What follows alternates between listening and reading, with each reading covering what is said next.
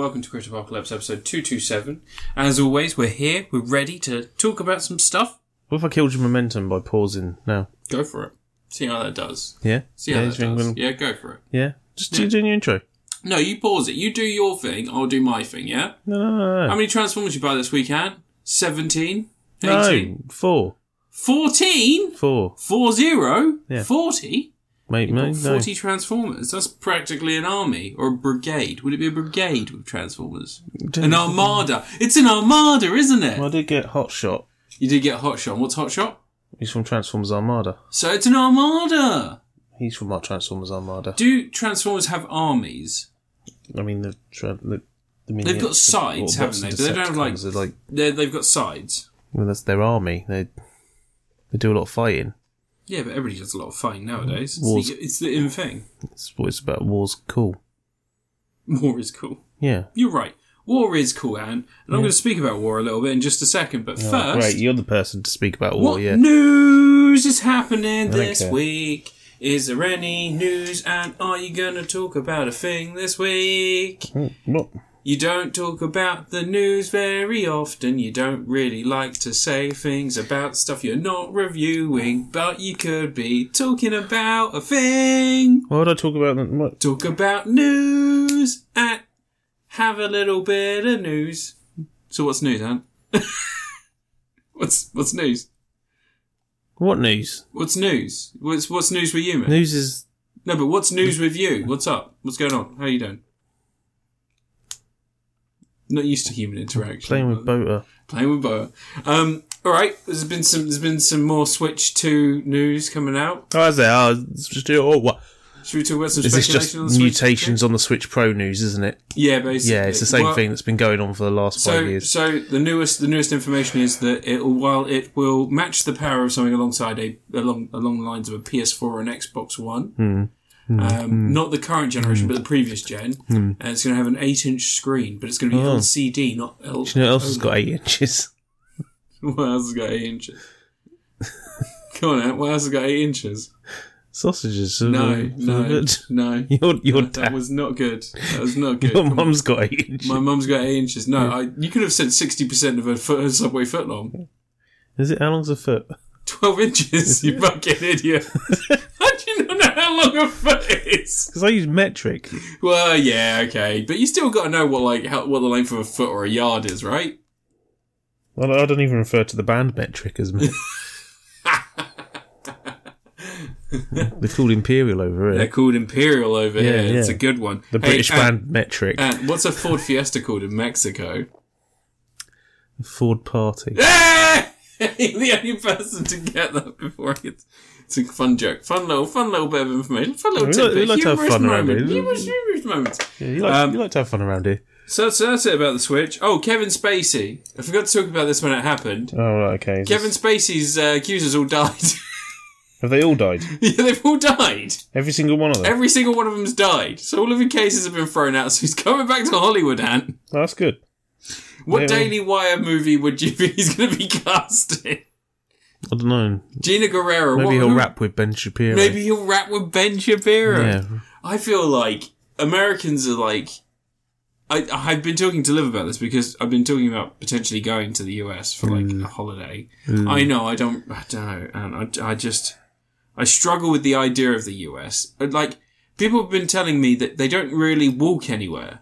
So when you go to a town, it's not designed for people to sort of walk around.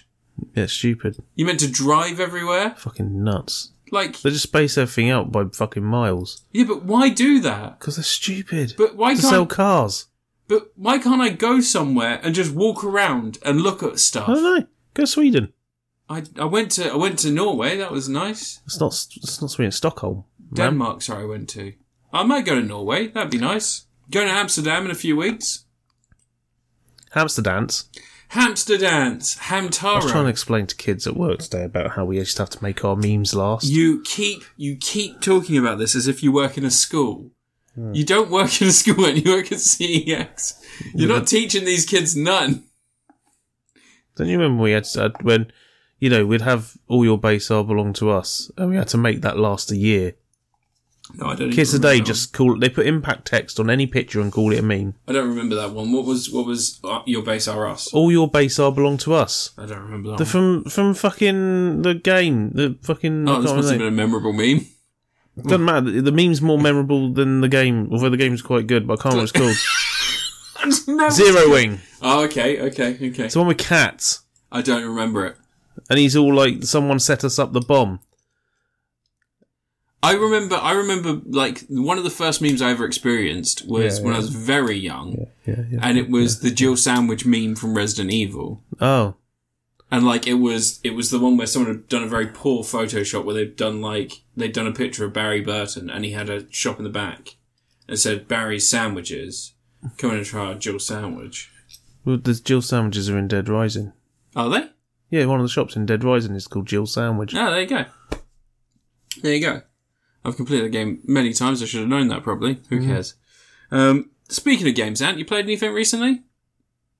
That's right. Shut up. It's my turn first this week. And what do we do? Yeah, you could review a game. What do we do, Ant? We take it in turns doing what, Ant? Beating small people up. Just Small people people. Just people who are smaller than us. But you're smaller than me, so should I beat you up? You're not some fucking... How tall are you, Ant? 10 foot. What's that in metres?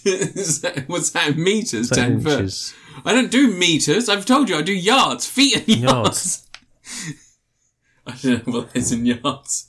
Okay, right. Well, I'm going to go first. I'm going to review a thing. That's what we do. We take it in turns to review shit that we've done or seen, right? I'm playing with Peepo. You're playing with Peepo? Yeah. My God. Because that's the noise and ambulance. What have we wrought? What has we become? You know... Who has cheeseburger? Because it's the noise an ambulance makes. That's what they... That's... I don't... Peepo. Oh, yeah, that's... Yeah, I hear that and I go, oh, someone's coming to rescue That's someone. a Japanese onomatopoeia. You're racist against Japan. Peepo and Bota. Who named those? Because if it was an American person... Japanese people. Do you know that for a fact? Yeah, because it's from a Japanese cartoon. What's that cartoon? Transformers Victory. Transformers isn't a Japanese cartoon. No, it doesn't say anywhere, but it's Transformers was made by Coca-Cola to sell drinks around Christmas. You know that. Pepsi. Pepsi? Pepsi was the one that got the Transformers sponsorship. Oh, right, okay. So Pepsi made Transformers to sell Pepsi when it was hot. So, like, don't worry about global warming. Let's make more Transformers. And then Ariana Grande put a flower in a gun. I thought it was Kylie Jenner. Kylie Jenner put a flower in a gun. Yeah. And everybody drank Mountain Dew and danced. They did the do. They did the math. What are you going on about? What is going on in my fucking head today? Anyway, I'm going to review a thing. First thing I'm going to review today, I'm going to review a brand new game, man. It's really exciting. I'm very excited to talk about this game. No one's played this game yet. We're getting an exclusive. Brand new game, is it? Brand new game. Came out in 1994. Ikari Warriors. No, it came out in 1994, I think. 1994. Yeah, Wario Land, Super Mario Bros. Free. Super Mario Bros. Land free. Super Mario Land free. Super Mario Land free. Yeah, I played the Game Boy game. Oh, yeah. Wario Land. Yeah. Super Mario Land free. Never heard of it. You've never heard of this game? No. It's incredible, Never heard of it. You would not believe the action is non-stop. The characters, the sprites, the graphics. It has them. I said to myself, I couldn't imagine a Game Boy game ever looking like a living cartoon that you can experience as you play through it. And I'll tell you what, Ant, this game has blown my mind and changed all concept I have of graphics and gameplay. What you got there? What you got there, Ant? You seem to have some sort of prototype cartridge for a game. What prototype cartridge is that? Oh, look. Would it be a prototype cartridge? Because I've been the only person to play the game. Oh, right, yeah. And I've gifted you a copy of the prototype. Alright, okay, this bit is just dead on arrival. It's a game from fucking 30 years ago. It's a game from 30 years ago. Dead on arrival, just like my children. Yeah. Jesus Christ, Dan. This is Anne's villain arc starting today, isn't it? Anyway, so it's continuation for the character Wario that we met at the end of Super Mario Land 2. He was the villain who had taken over Mario's castle and locked us out, causing us to have to go and find the 6 golden coins. Once we found the coins, we then defeated Wario in one-on-one combat. But that wasn't the end of Wario's story. Mortal Kombat. What? Mortal Kombat. One-on-one combat. Mortal Kombat, some would say, all combat is Mortal Kombat because we're all mortal. But okay. Anyway, so I played this because I wanted to play through all of the Wario Land games. And I'm currently on 4. Yeah. I'm going to play 4 next because that's one that I remember from when I was a kid. I never owned it, but my friend did. I played it a couple of times. The GBB Air. But this game is fucking incredible, Anne. The original one, yeah. Yeah, the original is very weird. Never heard of it, though. No, but it's... Yeah, because I've been the only person who's gotten to play it. But it's very weird to play a game... I've got the rabbit hat. It's very weird to play a game, the one that makes you shoot across the... Yeah, I like it. It's good. The rabbit hat with rocket boosters. Yeah. It's really weird to play a game like the originator of a series and see everything there almost immediately. But it doesn't have the being invincible thing. No, it doesn't. You've got lives in this one. Well, you've essentially got 2 lives because you've got a power and then you've got your smaller form. And if you get beaten up a little bit, you lose your power. And if you get hit again, you die. So you have lives. But other than that, like the character and the idea of powers and stuff, straight away it's all there. It doesn't feel like Mario, which is weird considering it's like a spin-off. He's slower and Mario. clunkier, isn't he? He doesn't feel slower and clunkier. And there's actually a nice thing where if you're on a platform and you quickly press forward and jump whilst holding down the sprint button, you sort of get an extra boost to your jump. But all in all, like, really, really fun game, really great concept, and I'm kind of sad that we don't have more games like this, because after, what was it, the Shake Dimension? Was that the last one that was a side-on thing? Can't go in the door. What? Was that the last one that was a side-on thing? The Shake Dimension? Shake Dimension. Yeah, that was the 2D one, wasn't it? I don't know. Do I not have enough coins for the thingy? No, you have to press up and then A. B. Oh, B, sorry.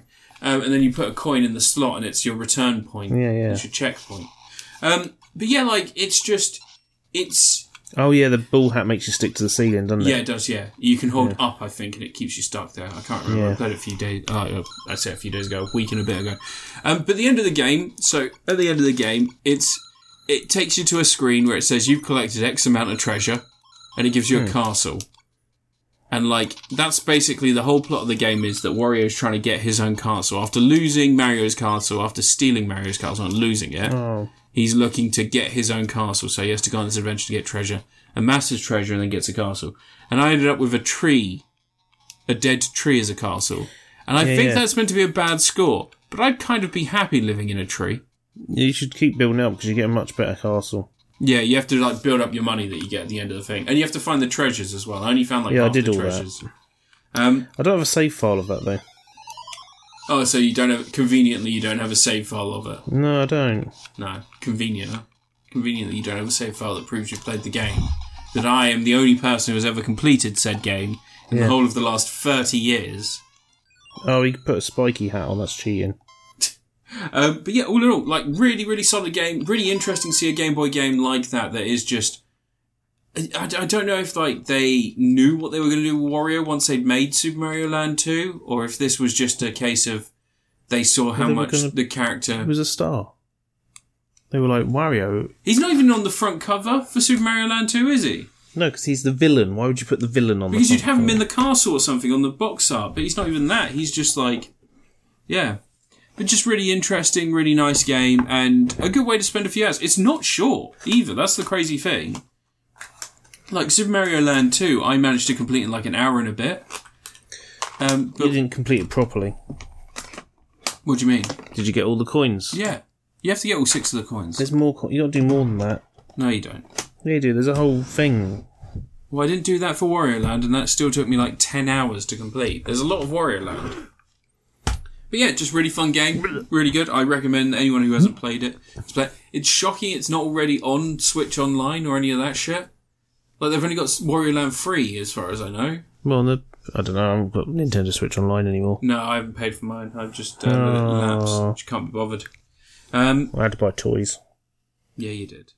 But yeah, otherwise, it's really solid. If you've got a Game Boy and you've got a copy of it, crack it out, have a great time. If you don't, steal it online. They haven't made it possible for you to play it.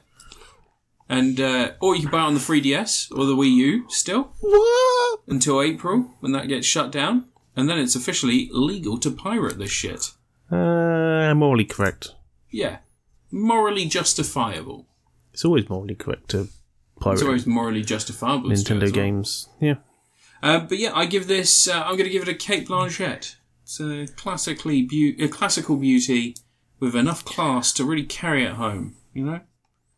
Yeah. Your review, Ant. It's an English Rose. I mean, her name's Kate, not Rose, Ant. Stop trying to call all women Rose. Like Helen Mirren. No, who's the Rachel Kelly Wise. Brooke. Kelly Brooke. She's an English Rose. You keep talking about Kelly Brooke. I feel like there's something going on there that I need to know. Well, like when you think about like Kelly Brooke, you think of Billy Zane. Well, not Billy Zane and Jason Statham, didn't she? No, but you think about Billy Zane, the Zane star, the star of Dead Meat. Oh, she could have done so much better than Billy Zane. Yeah, she could have married. She could have gone out with Leo DiCaprio until she was 23, and then she would have been kicked to the curb. Yeah. Anyway, what am I supposed to review? A fucking whatever. No. Let's play it as Void Rivals. I haven't reviewed Void Rivals yet. You haven't even read it. You haven't even read the new Robert Kirkman comic book series that's currently having its like couple of months hiatus because they do that at Skybound apparently. Skybound do a thing where they do 6 issues and then take a break for a few months and then come back with 6 more. I guess to stop their writers having to churn out a comic every month and get a bit of leeway. Yeah. But Void Rivals is a new comic kicking off the Energon universe, which is Skybound's new thing. Which is basically, well, it's the Hasbro thing. They got the Hasbro license. And it's going to be all Transformers and G.I. Joe and stuff like that, and who knows what else. The possibilities are endless. And, well, within the realm of Hasbro's licensing agreements, we could get a Rom the Space Knight comic. Finally. Imagine that. But yeah, so Void Rivals is about, there's 2 races, they're constantly at war, they live on this giant ring planet, and it's split in half, and each one basically is at war with the other one for whatever reasons they don't really remember. They've been at war forever. Yeah. And a member of each race, they get into a conflict in space, they crash land on a planet, and they sort of end up having to help each other get off the planet, or they'll die. And at first they try to kill each other, and it's a bit Enemy Mine-like at the start. You remember Enemy Mine? No. The Dennis Quaid film. He's on the planet with the alien. Oh, cool. And the alien's pregnant. And he has a baby, and then he does a rebellion. It's with Dennis Quaid? Yeah. No. Classic film. No, you're thinking of a different film. No, I'm not.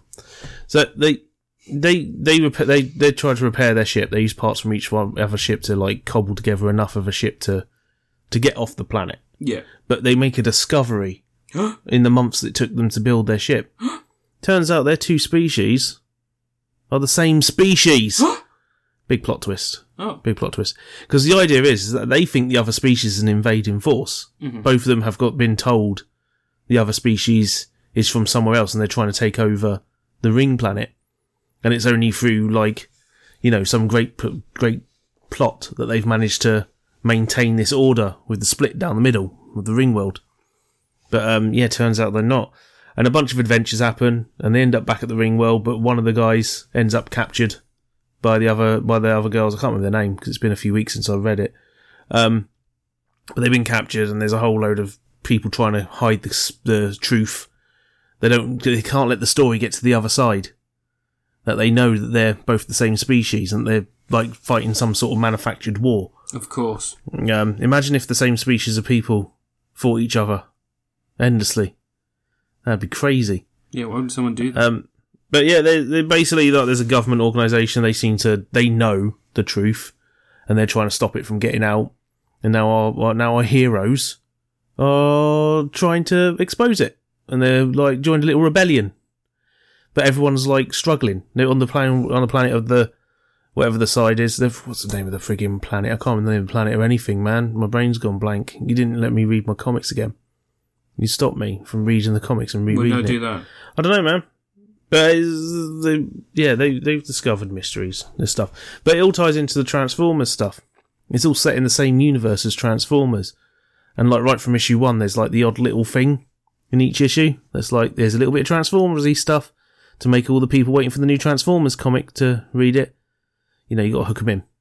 Like in the first issue, they find a ship. They're like, oh, we can fix this. And they fix it. They're like, this technology's weird. It's almost like it's living. And they fix it, and it's a Transformer. It's Jetfire. He like transforms, and he's like, what the fuck? He transforms into a robot and goes, thanks for fixing me. Got to be somewhere though, and he just flies off. And they're just like, shit, that's our only way off. Planet. But you say it's a ring planet? No, they're the planet they crashed on. Oh, okay. In the first episode, they crashed on a different planet. Okay. It's not a ring planet, it's a ring world. Oh, planets don't like form. Halo. Yeah.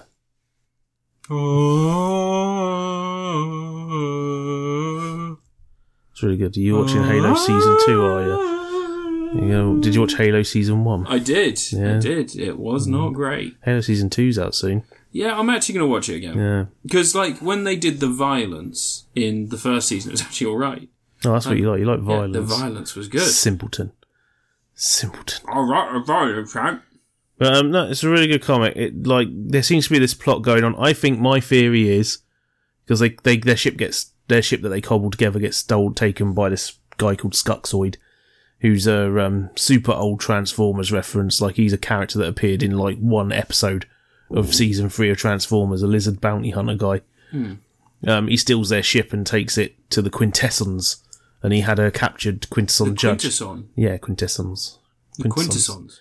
You quintessentially shut your mouth. Okay. But they know something. The name of the ring world is like reminds them of someone from their the Quintessons past that left them at some point, abandoned their duties. And I know all the people on this ring world, they've got like a gem on their head. Like one race has like a triangular gem, one race has a squarish gem or something. If you look at the Quintessons, each of their heads have a little shape in the middle. I reckon one of the Quintessons went and made races based on the different faces of their Quintesson judge. And I think they went off and made a species. I don't see races. All I see are racist faces, misplaced hatred. Mm-hmm. Yeah. That's the way it is. It's been fun so far. Yeah. Be interested to see how it ties into the Transformers comic that's ongoing now by Daniel Warren Johnson, who did Do a Powerbomb. That's a good comic. It's about a bunch of wrestlers who get taken to an alien planet because the aliens think they're really good fighters. And they have to try and fight in these galactic battles against aliens. I can't imagine what would go wrong with that situation. It's a Three Amigos type situation. Yeah. But who plays Martin Short? Who plays Martin Short does. Comes back. He's in the wrestling comic. Yeah. Cool. Yeah, every time you turn the page, he's like, please let me out of here. Yeah, I'm trapped inside of Dennis Quaid. It's a real reverse inner space situation. But I brought it back to Enemy Mine. Yeah. Because Dennis Quaid. It was in space, though. Was in inner space. Yeah. Inside of Martin Short. Yeah. And now, mentioning Martin Short, because you spoke about the Three Amigos, he's in the comic. Yeah, now he is. Doing a reverse inner space. Yeah. He's upside Dennis Quaid's butt. But yeah, it hasn't tied into the main Transformers comic yet. Although Jetfire turned up and then stuff happens to Jetfire. Inner space? No, in comics. Oh, yeah. Comics. Jetfire did, like, in the first issue of the Transformers comic, Jetfire's there. He's the one who wakes up the Ark and wakes up the Transformers that are on the Ark, and he's unaware of what's happened in their conflict. Jones closes his eyes. No. He survives. But the new Transformers comic is friggin' phenomenal so far. Oh, cool. 4 issues in, 5th issue's out in a few weeks. Okay. But I'll catch up with Void Rivals when it starts up again in March. Carries on issue 7. The first lot is out as a collected thing. I'm reading the new Robert Kirkman comic as it comes out. I read a new comic. This isn't my review. No, it's your review. Okay. Void Rivals, it's good. Read the first 6 issues. It's on my list. I haven't gotten to it yet because I had to finish off a couple of other things. The guy's got a little robot hand. I just finished I Hate This Place. He's got a glove that's alive. I just finished a comic called I Hate This Place. Yeah. It's really good. It's about a couple. Is that your next review? No. About a couple that get a farm. Yeah. And every night. Like We Bought a Zoo? No. They inherit because the great aunt of one of the couple dies. And every night, these ghosts come up to the windows of the house, but they don't go in. Oh. But if you go out, the ghosts, if they touch you, you experience how they died, and it can kill you. Oh. And so, like, there's like people with like arrows in them. Why and would stuff. ghosts have that ability? It relates to the mystery of why they're there in the first place, because they're not, they don't want to be there. They want to leave. Just don't go then. Yeah. But yeah, really good. Like the hit show Ghosts. Like the show Ghost Whisperer. No, Ghosts. What? The comedy show, the British comedy show Ghosts. Ghosts aren't funny yet. Ghosts are real. And it's got an American version. Oh, really? Yeah. Ghosts aren't funny yet. Ghosts are real. Ghosts Americans don't have ghosts because they don't have religion. They've got cults. Fake religion.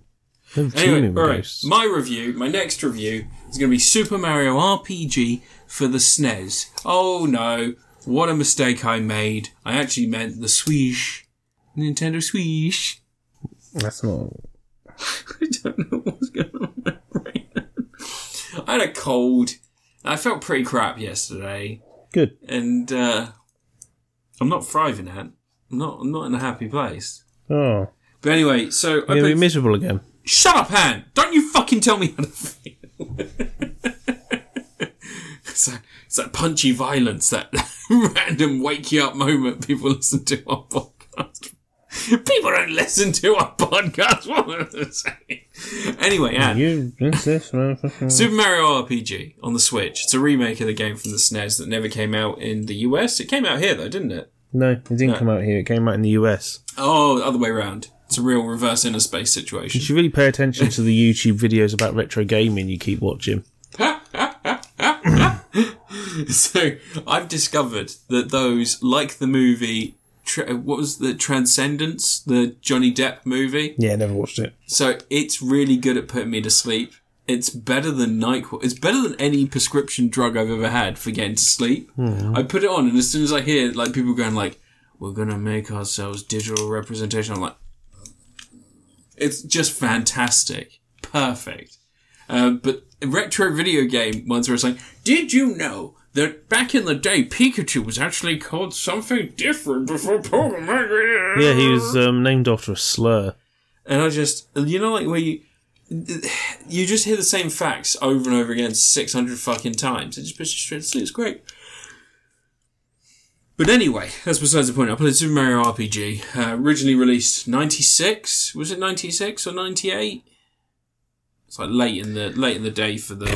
Whatever it was late in the day for the SNES. It didn't come out here. Came out in the US, came out in Japan.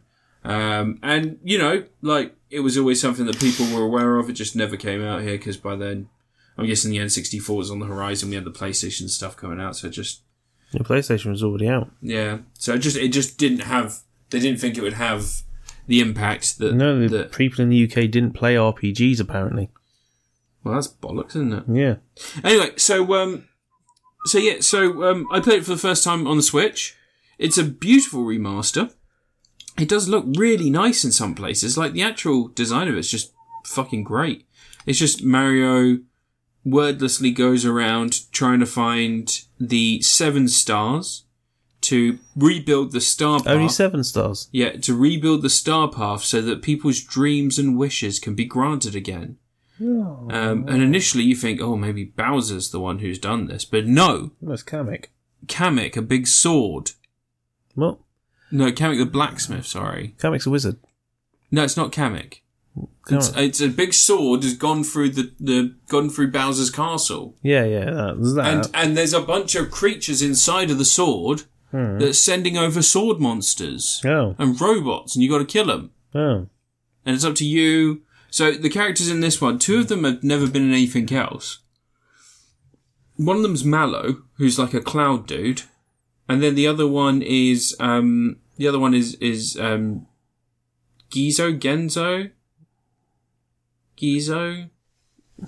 What, the little clown guy?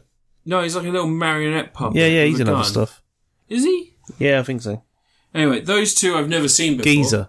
Geezer? Yeah, Geezer Butler. Maybe Geezer Butler. From, yeah. Anyway, so it's really cute. It's really well done. The music's great. The battle system's really fun. I tried playing the SNES one. After playing this one just to see what it was like, because it was a bit like Live Alive. You remember when I played that and I said there's that ninja part where Live Alive. Live Alive? Live Alive. Everyone calls it Live Alive, but it clearly should be like Live Alive. Yeah. There's a mechanic in that where you play as the ninja, and you can press a button, and he puts like a little cloth up and then basically blends with the scene on screen. Ninja. And people can walk through you and stuff. And I was trying to work out how they did that on the SNES. So I played a little bit of the SNES one of that game, or like a fan translation of that. Wait, it's Gino. Gino's the name of the thing. Gino, there you go. Yeah, he's in something else. But Super Mario RPG, I went back and tried to play the SNES one. And it's fucking weird, and it doesn't really feel like it feels more like a tech demo than a full product. Because as you're playing it, like, it feels a bit juddery and weird. And I think that's because, obviously... Why did you play a translation anyway? It's on the Switch. What? It's on the Switch online thing. No, that's where I played Super Mario RPG. I was talking about Live Alive when I was talking about the fan translation. What? Anyway. That's out on Switch. Yeah, I've got the remake. What are you talking about that now? Because I played an original version of the SNES style one. And I was saying about the ninja thing, and I was trying to work out how the technology worked in the old SNES version to, like, imagine what it would be like. And I did the same with Super Mario RPG, and it just felt clunky and weird, like a tech demo. It didn't feel like a finished product. Whereas this Switch remake, remaster, re-release is great. The Super Mario RPG? Yeah, it feels weird. But you're on about... I'm on about the Switch remaster. I played the original to see what it was like on the original. About Live Alive. Yeah, but I was comparing it to this. Oh. Because it's similarly to this, it is a remake of a Switch game where the mechanics, I can't imagine working on the SNES. They do. They don't really. Press the buttons. It feels weird to play it on the SNES. But yeah, Super Mario RPG on the Switch, it's really good. I recommend people give it a go. And it's also... Like, I don't know if it didn't sell very well or what, but it's already a little bit cheaper. It's about £35 now. So that's pretty good. And it's a good game. It's not super long, but it's like a good length, and it's, you know, there's a lot of stuff going on. It keeps you wanting to find out what happens next, and fun battle mechanics. Get fucked, Ant. Your review. I'm gonna give this. You jump on the monsters. I'm gonna give this a Rachel Wise. That's not wise. Why not, Ant? What about Ray Wise? What? Wait, Ray Wise? Ray Wise? Rachel Wise.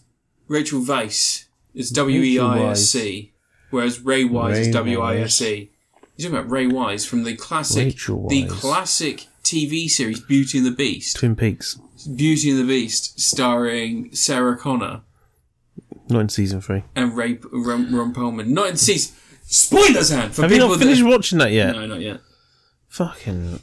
I like that she gets cut up all over her face. And then she comes out of the thing and there's just a tiny scar in her ear, and then like, oh, the wonders of plastic surgery these days. I imagine the people that are walking around now with like lip fillers and shit looking like monsters. It wouldn't be so bad just to have a few scratches on your face compared to them. Your review, Ant. You have a few scratches on Shut the fuck up. Face in a fucking minute, you fucking... Hercules! I got a big Transformer. Oh, whoop-de-doo. Have you not seen my big Transformer? No. Which one? This one. Oh, Lion-O. No, this is fucking Deathsaurus. Lion-O. This is Deathsaurus, I've got to be careful with it. So is it broken? No, because it's just big and it's knocking stuff over. So, it's HasLab Deathsaurus. Who is Deathsaurus? Tell me, what's his motivation? Deathsaurus is the villain of Transformers Victory. Okay. The show this guy's the hero of. Starsaber is the hero of. No, that's Optimus Prime. That's Starsaber. That's Optimus Prime. That's not Optimus Prime, that's Starsaber. That's Optimus Prime. Anyway. You hate me some days. Deathsaurus was the HasLab project for the end of 2021. Why was it a project for the end of 2021? Because they do HasLab things, don't they? You know what they do on there? They go, hey, if you give us money, we'll make this. I didn't know they did that, but that's... Have you not seen they did the Ghostbusters thing and everything? No. You not seen the Ghostbusters backpack they did and all the... Oh, okay, do you remember when they did that one for the really expensive Ghost Rider car and it was like £300? Ghost Rider? Oh, the Robbie Reyes one from the comics? Yeah. They did a HasLab for that and no one wanted it. Why did they do that? They wanted £300 for it. Why would anyone want that? For a car. Well, I mean, Robbie Reyes was a really cool, really cool Ghost Rider, but like that's still weird for a thing to make. £300. Yeah, that's really weird. For a car to put your little man in. Yeah. Transformers already are cars. Did it not come with the... Because there's not a Robbie Reyes figure. Yeah, it came with a figure of him. Oh, it came with a figure of him. There's already a figure, I think. I think there might be a Marvel Legends one. Death Source is a big lad. Yeah, he's a big guy. What's going on? He turns into a big robot chicken. What? Like kaiju thing. What? It's a big monster. I think, you know, who's the Godzilla monster? I've forgotten his name. He's the big chicken thing. Biolatan. No, she's a plant. Biolatan. The one with the big claws, and he's got the razor thing in his stomach. Ultraman. No. Jet. Not Jet Jaguar. No. His name begins with G. Yeah. Yeah, I can't remember his name. Garrus. No. Garrus. No. Gino. No. Gerald. Yeah, Gerald. Jim. Gerald. Anyway, he turns into one of them. Jimothy. Big kaiju. Yeah. Chicken thing. And he's got buddies. Oh. He's got an eagle guy. Yeah. That goes in his chest. Oh. Or in Japan, they was called the breast force. Oh. They're called chest. You got to put your breast foot forward. And he's got another chest guy. See this chest guy here? Yeah. He comes out. He turns into a tiger. Oh, I It's see. like a tiger I thing. see. Yeah, he's all little folded up in there. Yeah. Is that guy's heart exposed now, though? No, it's... Yeah, but like... Yeah, look, it's very exposed. You can fit stuff in there. What would you put in there? Secrets. Maltesers. You'd put your secrets. No, you put your secrets. But he's fucking fantastic. He's got chrome parts, right? Which are definitely going to come apart. No, they don't do chrome often nowadays because, like, apparently it's super bad for the environment. And also it comes But apart. We've seen to be honest, it's worth it to destroy the environment if I get some chrome on my Transformer toys. Yeah. You know, that's how it goes. The tiger chest guy can turn into a bow and arrow, and he's flexible enough that he can like hold the bow and arrow in both arms. He's got like those special fingers. There's got the ones that's like you can bend individual fingers, sort of. Well, 2 fingers at a time. They're locked together 2 at once. But this thing's great because he's a follow up to that Star Saber one I got. Yeah. Follow up to that, but he feels a bit more sturdier. He's a bit bigger, a little bit bigger, not much bigger, but slightly bigger, just a bit bigger. Comes with a throne, a big old throne. Does the throne become a Transformer? No, but the throne does store all his weapons on the back, which is quite nice. Just a bit of plastic. He's got weapon storage on the back. You'd think you'd make that into another Transformer. Because he's got a sword, a massive great big cannon gun thing, a shield, a flail, and it all stores on the back. A cannon gun thing. It's a massive. A cannon is a gun. It's called the living matter destroying cannon. That's just a gun. It's just a massive. Just a big it's gun. got big spindly fingers. I would move it, but Peepo and Boat are still on the display stand, and they come with it as well. Peepo and Boat came with it. Oh, cool. And they're much better than the Micromasters that came with Star Saber. Comically better, like the Star Saber Micromasters, Holly and Fire were shite. They were like the worst part of it. But these guys, freaking great. Solid, transform properly, don't fall apart all the time. If you were going to make a Transformer, what would you name it? Tim. No, I mean, like, seriously, if you were going to make a Transformer, what would you name it? Cuntman. Cuntron. He turns into a giant cunt. No, it's just a car, just a regular car. Oh, okay. Yeah. Actually, there needs to be more regular cars in Transformers. I'd like some Transformers that just turn into like a Honda Civic or something. I don't have many that turn into regular, cars that people actually own. Yeah. Like even the Volkswagen Beetle now isn't that, is it? It's like an actual Volkswagen Beetle nowadays costs you a ridiculous amount of money. Does it? Yeah.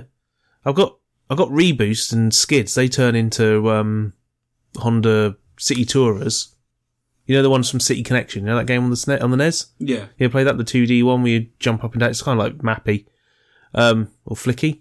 So it's kind of like that with a car. Yeah, he turns into one of them. That's the normal car. You don't get many normal cars. Don't get any farm equipment. I would like more farm equipment Transformers. I've only got one. Got Thunderhoof. You don't have JCB? Well, the one for Luke, who's 5, and his dad's Bruce Lee, drives around in. Oh, I wish I was a truck driver with That's the song, flowers in my hair. That's the song, yeah. In 77 and 69, there was revolution in the air. Yeah. Was born too late. To a world. Anyway, do you hear that? Yeah. You hear that ratchet? That's good ratcheting, isn't it? You hear that ratchet. Just the ratchets, man. Can you hear the ratchet sing? Wait. Oh, God. That's my knee. Oh, God, yeah, it sounds like me walking. If I had quibbles, one is... Which one's quibbles? What does that become? It turns into a video playing system that plays short 10-minute videos. Quibble! It would be that his outward movement on his shoulders, when you first got him out of the box, was terrifying to move. Oh, really? It was locked in so tight I wasn't entirely sure it actually was meant to move, but there's clearly a hinge at the top, and there's a screw going through it, so I was like, oh, it must move. And I'm pulling it, and it started pulling the entire structure out that his arm's on, because his arm's on this whole structure that does a really clever thing during transformation, but it bends out. Oh, tiger chest. He's got butterfly. Look at the butterfly joints. Oh, nice. But this whole bit pops off and comes down when he transforms, and it spins around, locks into his legs. Really clever. But he's a big old tough lad. And the only other thing I'd say was a little bit like, about it. When you transform into giant chicken mode, there's like some gaps at the back. He's got folding panels on the leg, but they just kind of don't really cover the gaps. They just sort of fold up, and you would like on this sort of £190 friggin' figure that you can't buy now. You could only get it if you signed up to the HasLab thing, so that makes me special. I mean, there's a lot of things that make you special, right? Yeah, like the bus that I go to school. I was going to say the neurological condition you were. But yeah, you would like it if it was just a little bit, that was taken care of. I mean, I think that it's a really cool looking figure. It's obvious that he becomes something with wings because he has wings. Yeah. It'd be nice if they could be like tucked in. Yeah, he becomes a big chicken. It'd be nice if they could be tucked in, and that space in his chest. That's. Does he become an axe? What? Could you make him into an axe? No, but he's got big wings. It's just... They look like axe blades when you did that. Then. Yeah, it looks like you've just got an axe in your hand. Doesn't have an axe. Could use him as an axe, though. I mean, like, you would expect the chair to do a bit more, other than hold the weapon. Well, he just needs to sit, and he doesn't even sit in it, actually. Yeah. When you plug him into the chair...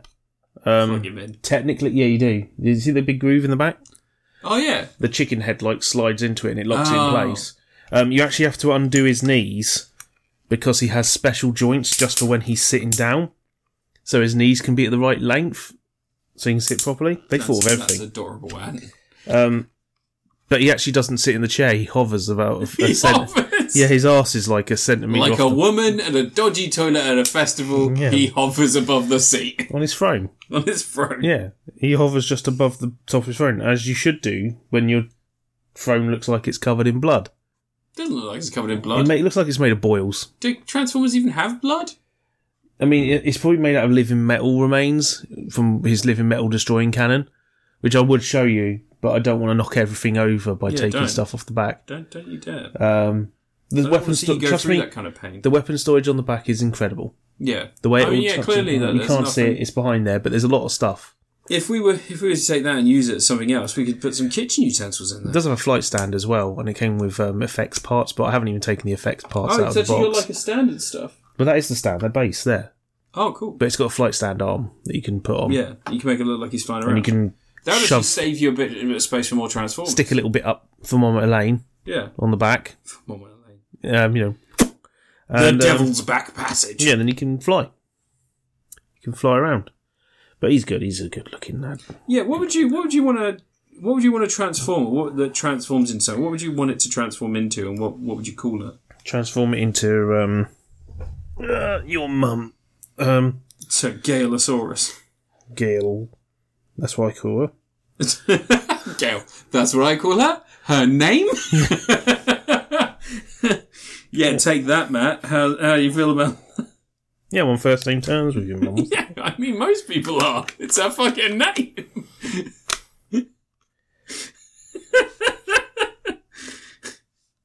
That's Devsaurus. That's Devsaurus. Yeah. Yeah, what would you want to transform? What would you want like a transformer to transform into? Like, because you've got so many. I'm assuming you'd be the right person. I to said ask. a whole bunch of things. No, but say like something else. So something. It's a fucking. There's not much else. There's transformers of everything. Yeah. Yeah. Name a thing. B-52 bomber. There's Stratosphere. Tractor. Well, the only the fireman equipment one. The only one is Thunderhoof. He turns into one of those tractors. Has got the spiky things. Oh, a thresher. That's not a tractor. It's a thresher. I've got a big one in there, and I've got a small one over there. Okay. Cherry picker. Cherry picker. There's not any cherry. Why would there be a cherry picker? Because it's got a really cool long arm. You can make that into a mace. There's one that turns into an ice lolly. You know, there's the little mini one. No, there's I mean, there is that, but there's also a Japanese cartoon character called Gary. G-A-I. Gary. And there's a toy of him that turns into an ice lolly. It is a Transformer toy. What about...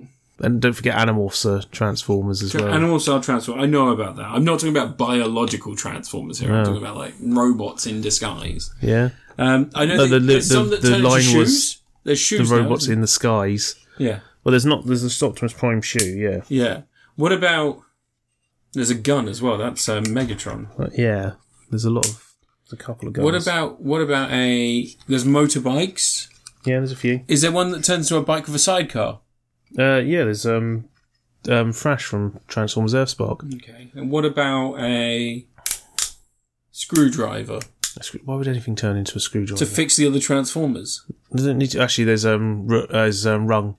Yeah. He turns in. It's not an Earth screwdriver. It's like a space screwdriver. Yeah, okay. but it's no one's sure what his mode is. But you find out there's hints that he may have actually been someone who made Transformers. There's ones that become rocks, right? Rock Lords. Yeah. What is there one that becomes like a sofa? No. Why would anyone become a sofa? That's the ultimate disguise. You'd attack someone when they're in the. That's a rock guy. There's a rock guy. That's Magnius. Yeah, he turns into like a rock car. Like something from the Flintstones.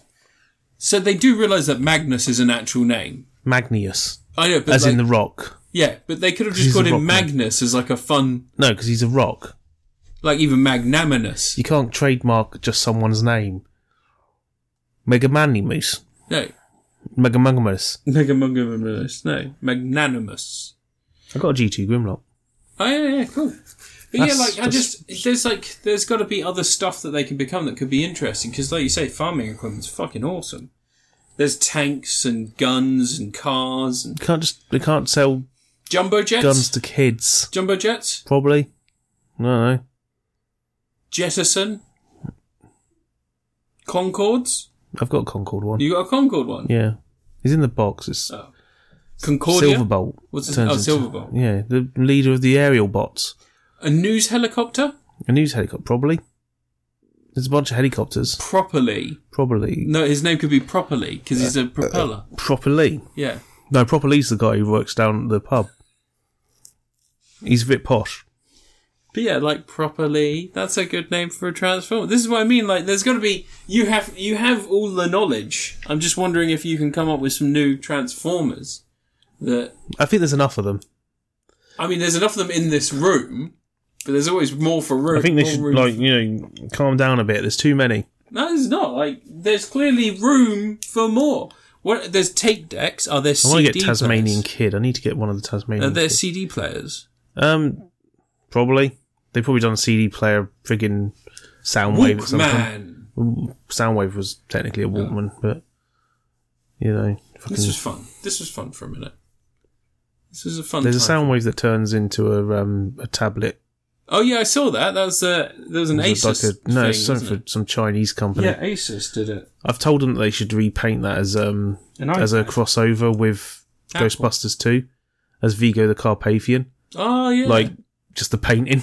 Is that? Oh, wait, I thought you meant as in Ghostbusters 2 as in the new series of Ghostbusters films, that Frozen, whatever. No. God, where's my head? Where is my head at? Alright, well, is that your review? Yeah, sure, why not? Fucking... A thing that no one can buy.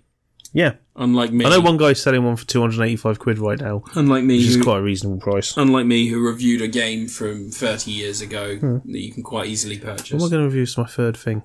Anyway, my had third something. thing I had something. was going to be The Last of Us 2 Remastered. Oh, so it is. But honestly, there's not enough there for me to need to review The Last of Us 2 again. It's still an incredible game. I very much love it. Well, then why'd you I mention recommend it? people play it. But I'm not going to bother Time talking is about money. it for more than this. Instead, I'm going to talk about Mean Girls the movie. Oh. I went to go see Mean Girls the movie, directed by Tina Fey, starring Tim Meadows, Tina Fey, John Hamm's in there. Is there a bit where the person goes, she doesn't even go here? Busy Phillips is in. Yeah, actually there is. The whole film is exactly the same as the other film, man, except there's musical moments and the songs aren't very good. Oh man, they didn't tell us it was a musical. People keep saying that. And you brought this up the other day, you were like, people keep getting surprised when stuff's a musical, but when you do even the slightest amount of research into it, you can see it's a musical. Yeah. And I think that that's very true. They made a musical out of The Colour Purple. We're going to talk about that later. When are they going to make a musical out We're of going to talk about that They later. should do a musical out of Human Centipede, right? We're going to talk about that later. But when they do the Human Centipede one, like, all the different parts of the centipede have a songs, but whenever it gets to their part of the song, and it just plays out like they're supposed to be singing. I remember I dreamed of running through fields, and I remember my best friend said to me once, and then we met a man who had a dream. And that dream was to not eat shit for the rest of his life.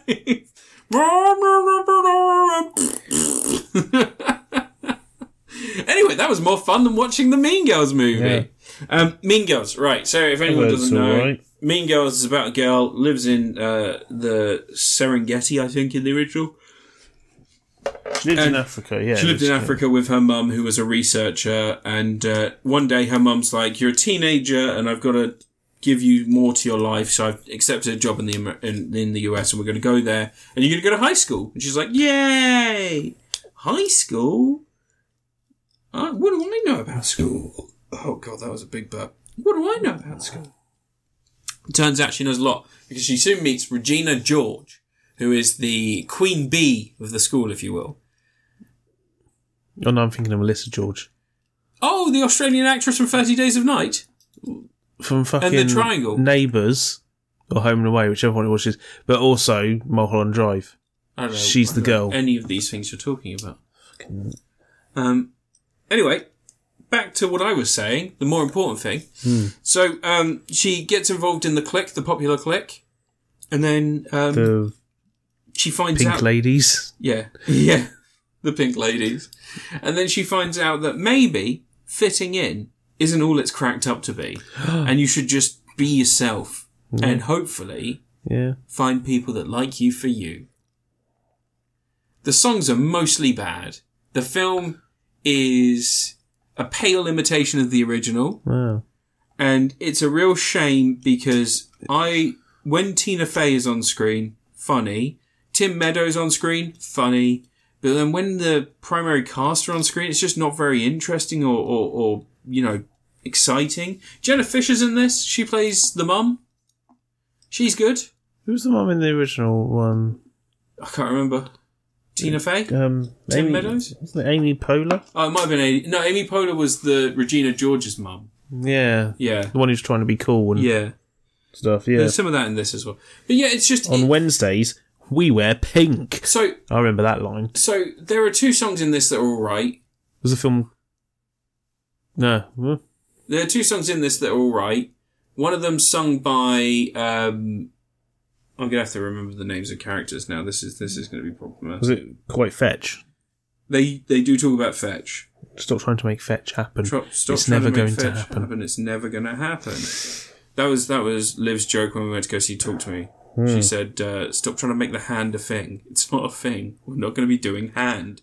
It is the thing, though. It's the thing. It's the hand. It's the thing. Stop talking about hand. Adam's Family. No one wants to do hand. The hand that was the joke hand. The thing is fucking Jesus Christ. Anyway, I'm gonna get the cast up. Sorry about this. I somehow went onto the IMDb app, which is the last place anyone wants to be. Oh yeah, Gary Graham died the other day. Gary Graham? Yeah, the lead actor from Robot Jocks. Oh. Who? And he was Sarek in Star Trek. Oh, sorry, this wasn't directed by Tina Fey. This was produced and written by Tina Fey. No. Based on the musical that she wrote. Well, she wrote the original film. Yeah. And Samantha Jane and Arturo Perez Jr. directed this one. Oh. So, can't let a woman direct on her own. Needs to have a man there to tell her how to direct. So, Janice and Damien are the two friends that convince her to get involved in Regina George's gang of plastics and become one of them, and then bring them down from the inside.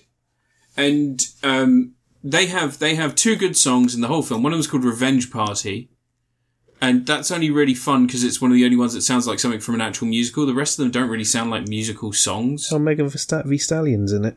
Yeah, she is briefly. It's got that annoying thing where they have like people's online responses to stuff, like TikTok responses. Oh, that's a good way. You got to show the Twitch streamers reacting to things. Yeah. But there's actually one good joke that comes from that. So at the Christmas ball they have their little dance routine, and Regina George falls and hurts herself. Yeah. John Hamm has a response to that. It's cutting through like different celebrities, and it cuts to John Hamm, who plays like their gym teacher. And he goes, see, the mistake that Regina's making here, she's not lifting with her glutes. And that's why it's just like, it's like quite a funny, like, play-by-play breakdown. That's like some valid criticism. Valid criticism. Yeah. But yeah, like the whole film just feels very pale and sort of, it feels like a diluted version of the original film. Yeah, it was Amy Poehler. Yeah, Anna Gastea, I can never say her name. Her. She was Kate. Yeah, Busy Phillips plays the mum in this one. She's actually very funny. Yeah. Busy Phillips is very good in most stuff she's in. So, but yeah, just it's not really great. Daniel Franzese, he's the one who goes, she doesn't even go here. Yeah, he does that. That happens. The exact same thing happens in this one. I hope it's just him in his 40s. Yeah. No, it's not. No, it's like the dude who plays that guy in this one is this like 6 foot tall black dude who looks about 40 years old though. Good. Which is quite funny. There's always one of them in every school. Oh shit, I accidentally clicked a Twitter advert. Fuck. Oh no, here we go. But yeah, Mean Girls the movie, the musical, just does not hit. It's one of those. So only Tim Meadows and Tina Fey from the original are in this. Let me have a look. Yeah. That's crazy. Of all the people, other than Tina Fey, Tim Meadows. Well, Tim Meadows is kind of in everything. Probably looks about the same. Lindsay Lohan has a cameo at the end. Yeah, she's like a math teacher thing. No, she's like doing this math quiz thing. Lindsay Lohan doing math. Yeah. Jesus. Apparently this is doing quite well. People.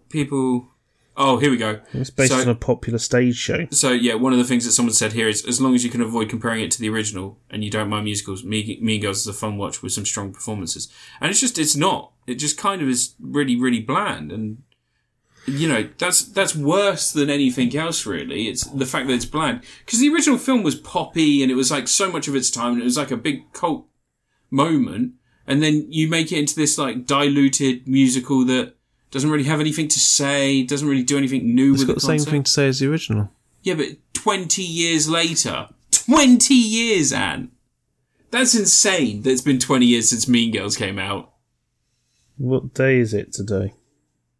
It came out when I was 16. There's the bit where she's... It came out when I was 16. Was it on October 17th? I asked him what day it was, and he just goes to a turn around, and he goes, it's October 17th.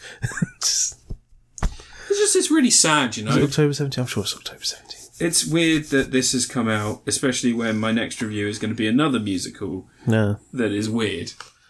Weirder, but much better songs. When are we going to get a musical based on... Edward Scissorhands. It's already one. The 13th floor. There's already one. There's not a musical... We're not going to 11. We won't travel up to 12. Lawnmower Man, the musical... Actually, shit. Lawnmower Man, the musical would be amazing, wouldn't it? Oh, that'd be incredible. Yeah. Incredible. And just be like, Of Mice and Men. Yeah. The fucking... Don't go. Oh, wait, shit. Lawnmower Man is just Of Mice and Men, isn't it? Just... Yeah. No, it's Flowers for Elgin. Flowers for Elgin. Yeah, I suppose, yeah. Yeah. Don't go. Don't put the headset on. Don't go. The chimp's got a machine gun. That's my favourite joke about, you ever watched, what's the Nick Cage film written by the pretentious writer that Charlie Kaufman adaptation? Yeah, I've watched that film so many times. I love that film. But you know the whole joke in that film is that he's trying to write a film based on flowers for Algernon. Yeah, and he's like, "How do I write a film based on flowers and Algernon?" And he's like, "There is a film called based on flowers and Algernon.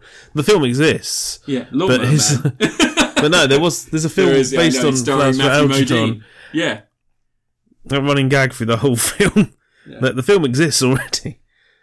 I love Adaptation. That film's fantastic. It is really good. I like the bit with Judy Greer's in it. What was the film that he made after that? The other really good one. He does loads of them. I remember he sort of jumps the shark a bit with Synecdoche, New York. Synecdoche, New York. Synecdoche? Yeah, Synecdoche. No, it's Synecdoche. That's how it's pronounced. Synecdoche. No, Synecdoche is how it's pronounced. Don't give a shit. It was too much. There was that, and there was, what was the other? He did Adaptation, and there was another film where it was him and Sam Rockwell with, what's her name? He wrote Eternal Sunshine of the Spotless Mind as well, didn't he? No. It was a film that was Nicolas Cage, Sam Rockwell, and the girl from Drag Me to Hell. What was that one? Where she was Nicolas Cage's daughter, but she may have been a con man. Drive Angry. No. Charlie Kaufman's Drive Angry. We've got to drive angry. But we've got to remember that the basis for all humanity is our understanding of each other's passive intelligence. I can't remember what Charlie Kaufman wrote. I remember he was like getting brought up all the time for years. Oh, did he write I'm Thinking of Ending Things? Yeah, he did, yeah. Apparently he's a dick though, isn't he? Who, Charlie Kaufman? Yeah, I'm pretty sure there's some... No, I think he's okay. Whole thing about him. He's got like serious like social issues, doesn't he? He can't communicate with people or something, apparently. City of Angels was a better film than people give it credit for. Moral Oral. Charlie Kaufman wrote Moral Oral. Anomalisa. Adaptation, and then Bad Lieutenant. No, it's not that one. No, I don't know. Dead. Not The Wicker Man. I don't know, man. Maybe he didn't write it. No, there was he produced Being John Malkovich, didn't he? He gets credited as a writer on that, but he didn't. I think people think he... No, he did write Being John Malkovich. I know what's going on. Charlie Kaufman was a hot young new name in the movie sphere back in the early 2000s. He still makes loads of films though, doesn't he? I'm sure he's a pervert. I'm pretty sure he's a pervert. You reckon? Yeah. I'm just gonna go with it. Yeah, fair enough. That's good to mumble on a podcast, hold on. No, sorry, I'm just looking to see if I can find that film. It's your review anyway. I reviewed a thing just now. What was it? I reviewed Mean Girls the movie. Yeah, I'm going to give this. I'm going to give us a David Spade. It's not great. It's not good. Like call a spade a spade. How about I call it a shovel and you shut the fuck up? Matchstick Men was the other film he released around that time. It was the year after Adaptation. Matchstick Men is a really good film. It's him, Sam Rockwell, and Alison Lohman. That's not Charlie Kaufman one. No, it's directed by Ridley Scott. Oh, weird.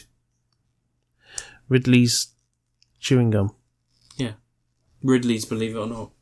Ridley Scott. Why is Napoleon not accurate to history? And he's like, "Shut up, you weren't there." Yeah. Shut up! He's a French-American-Canadian.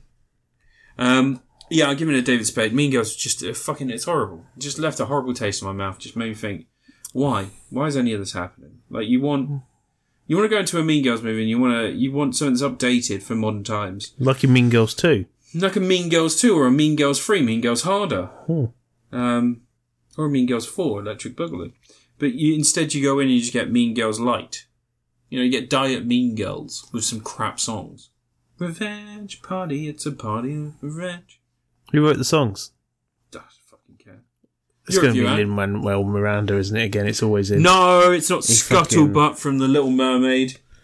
I'm seeing Hamilton soon now. Don't ruin it for me. No. The only way I know of Hamilton is the Hamilton polka. That's the Hamilton polka? Yeah, the Weird Al Yankovic medley of Hamilton parodies. I've not heard it. Good old Weird Al. He's good old Weird greatest. Still going strong. Is Weird the Al Yankovic story nominated for any Oscars? No, it should be though. No. And also it was 2 years ago. No, because it got an Emmy, didn't it, this year? No, that was last year. A few weeks ago. Did it get an Emmy? Yeah, it got an Emmy for like best comedy thing. Yeah, maybe it did. Because Weird the Al Yankovic story is one of the greatest films of all time. Yeah. It is spectacular. If Dewey Cox Walk Hard was the thing that put a bullet in the head of friggin' musical biopics. At Weird, the Al Yankovic story, took a piss on the corpse. Unfortunately, Bohemian Rhapsody still happened.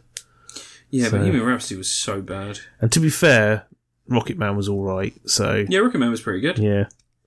Rocket Man, They should remake Rocket Man, but just about William Shatner. just being in space, being just entirely the same. I wish I hadn't gone. It broke my brain. Entirely the same thing, but it's just William Shatner. I know what I was going to review. What are you going to review? I'm good at stalling for time. Masters of the Universe Revolution. Oh, you watched it? Yeah, 5 episode, nice bit shorter than the last one. Yeah. The last one was 8 episodes, wasn't it? So in this series, Skeletor, at the end of the last series, there was a whole thing. There was like this computer thing called Motherboard that's like taken over, the base that the Triclops had? Mm-hmm. The bad guy? Yeah. She's taking it over and she's like cybernetically turning people into cyborg things, and Skeletor has joined them. What a cunt. So those horrible monster things that I liked in the first one are back. They're all cyborg things. And now this one's very much about magic versus technology. Which is a thing in He-Man anyway, isn't it? Because it's all like magic, fancy technology. Which I've always liked with He-Man. There's a nice intro at the start where they talk about how, this one place, Eternia, at the centre of the universe, is where technology and magic have always existed on equal footing. And there's always a war between the two. But yeah, there's this whole thing going on. Teela's trying to restore the Afterlife world. They had the Afterlife world in the first one, and it gets destroyed by evil Lynn in order to give Skeletor the power he needs to claim the power, I guess. Power of the child. Yeah, Teela's trying to restore that because King Randor has died. King Randy's died? Yeah, he got ill, and he died. And not Randy. It was kind of nice there wasn't any sort of sinister, like, it's a secret plot by Skeletor, he made him ill. It's like, no, he just died of being old and shit. Of some disease. AIDS. So Prince Adam is next in line for the throne. And he's got to choose. Does he want to be a king or a champion of the people? And all this sort of stuff. He doesn't really want to give up being He-Man. He likes being He-Man. It's quite nice. But luckily for him, sort of, not really luckily, but at his coronation, a mysterious person turns up, who it turns out has a legitimate claim to the throne. Who could it be? Evil Lynn. No, who's King Randor's brother? Skeletor. It's Keldor, Lord Keldor. Keldor.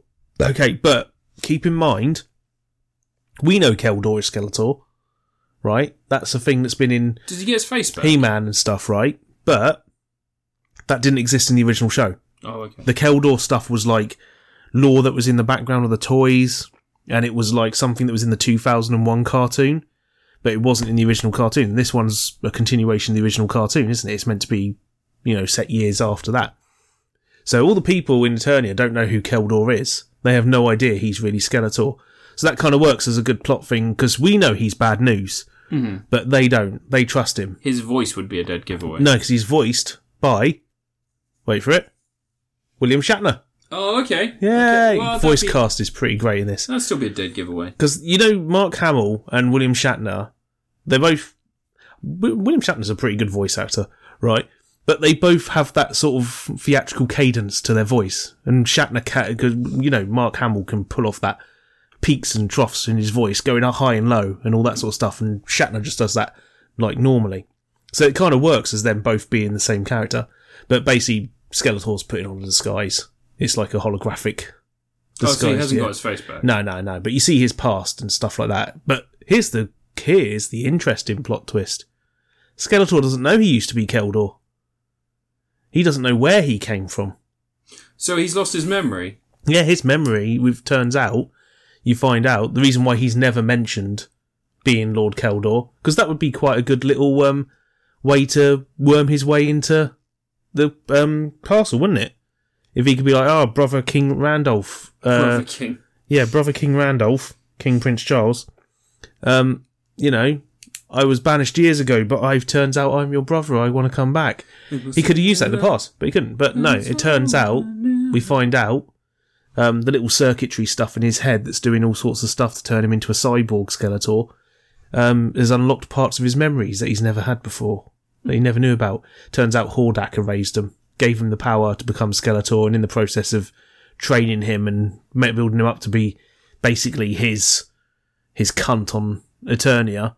The guy who's going to be the turbo mega cunt of the planet. Mm-hmm. He erased his memories once he was ready to unleash him on Eternia. And yeah, in the process, he's like, Mother Brain and Skeletor paving the way for Hordak to invade Eternia.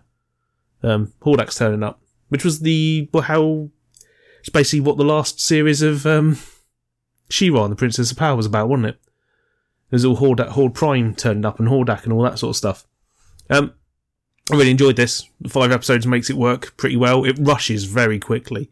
Like, it feels like a 2-hour film that they've put together. It churns through stuff a lot quicker than the previous one. There's a lot less of the awkward stuff that feels really out of place than the first one had. Do you remember that bit in the Revelations where there's like Evil Lyn seduces Skeletor to get something out of him and he's got her fucking riding his bones for a little bit? No. Don't you remember that bit? No, it's good. When did the other one come out? 2 years ago almost now. Oh, okay, yeah. But no, this one's there's a lot less of that sort of stuff. It's still got a bit of the Kevin Smith dialogue-y stuff going on. Yeah, I think it's hard to escape that shit. But it does feel much more like it's focused on being an adventure series. There's some nice little characters appear in this. Gwildor's in it. Who? You know the little fucker from the Master Universe movie? the weird spicy wizard? Yeah, he's one of the main characters. Him and Orca have to get along. Gross. What a hilarious thing can happen there. Gross. When they have to team up and work together. He's so weird and knobbly. He looked like he sounds so spot on. Really? Like the guy doing his voice is like 100% doing the perfect Gwildor. It might be the same actor, I don't know. But I mean, 40 years ago, he'd sound different now, wouldn't he? But he sounds perfect. But Gwildor's voice is that's a classic cartoon voice. So, what do you mean? I don't know, that sort of voice. And he's got that. He sounds like, the guy from Labyrinth, Swoggle. Yeah. He's got that sort of, why are you killing the fairies? What do you expect me to do with them? Swoggle's great. Classic Swoggle. Swoggle is great. Yeah. But no, I really enjoyed this. The little things, it leans into the goofiness of He-Man every now and again, but treats it sincerely. Like, Hordak fucking does his jet thing at one point, when he turns into a rocket and flies off. Oh, yeah. That old gif that goes around. He does the rocket thing in this. His top half of his body stays Hordak-y, but his neck brace thing turns into more of a cone shape. But his whole legs just fuse together and turn into the rocket, and he just flies off the rocket, mate. And I'm like anyone else who was going, oh, we're going to do a serious He-Man for adults and stuff like that, wouldn't put that sort of thing in there. No. But Kevin Smith is like goofy enough to understand that that's part of what makes that shit good.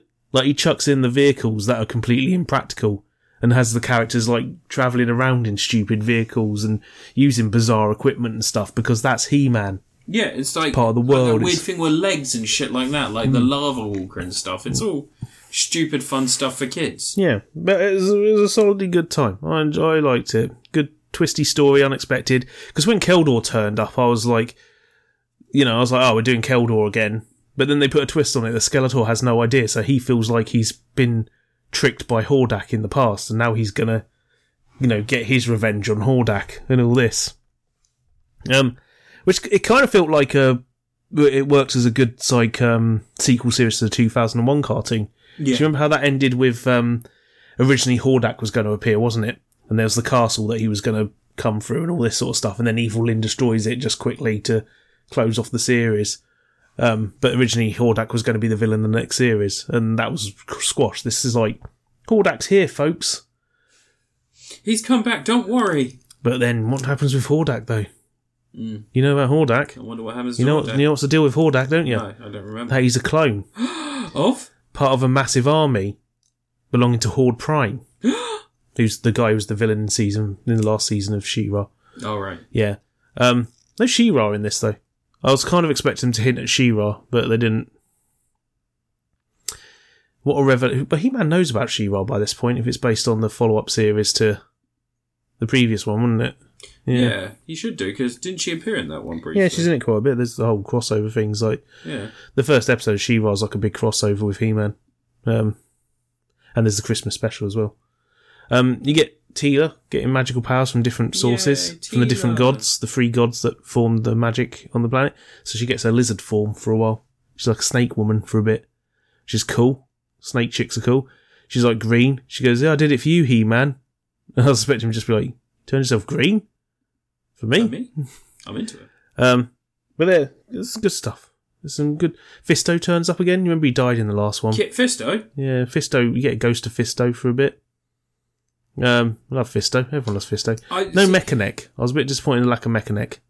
The thing that I liked about the original was that scene where they cracked open all the tech stuff and just ripped people to pieces. I thought that was fucking great. And it sounds like if it's a continuation of that sort of idea and like, the possession of people and stuff, that's one of the more interesting parts. The Skeletors like using these nano bomb things to like turn people into zombies basically to fight for them.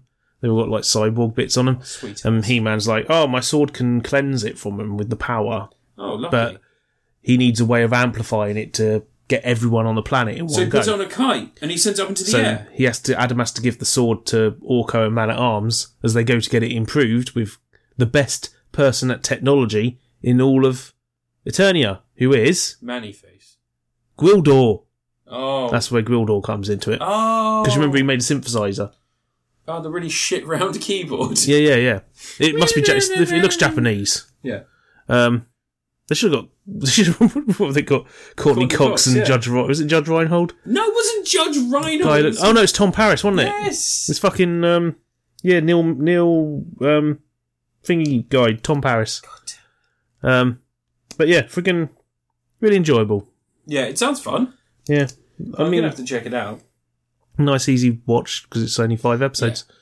Yeah. Nice and easy to get down. Yeah. All right. That's what she said. No, she didn't. She said, I almost choked on it. It's so big. I liked Evil Lynn. Knobbly. There's, who else was on the voice? There's someone else on the voice cast that was great, because it's one of those ones where you keep hearing voices in your heads. In your heads? Yeah. But it's one of those ones where you hear the voice, and you're like, who the fuck is that cunt? I recognise that voice. Oh, man. Oh.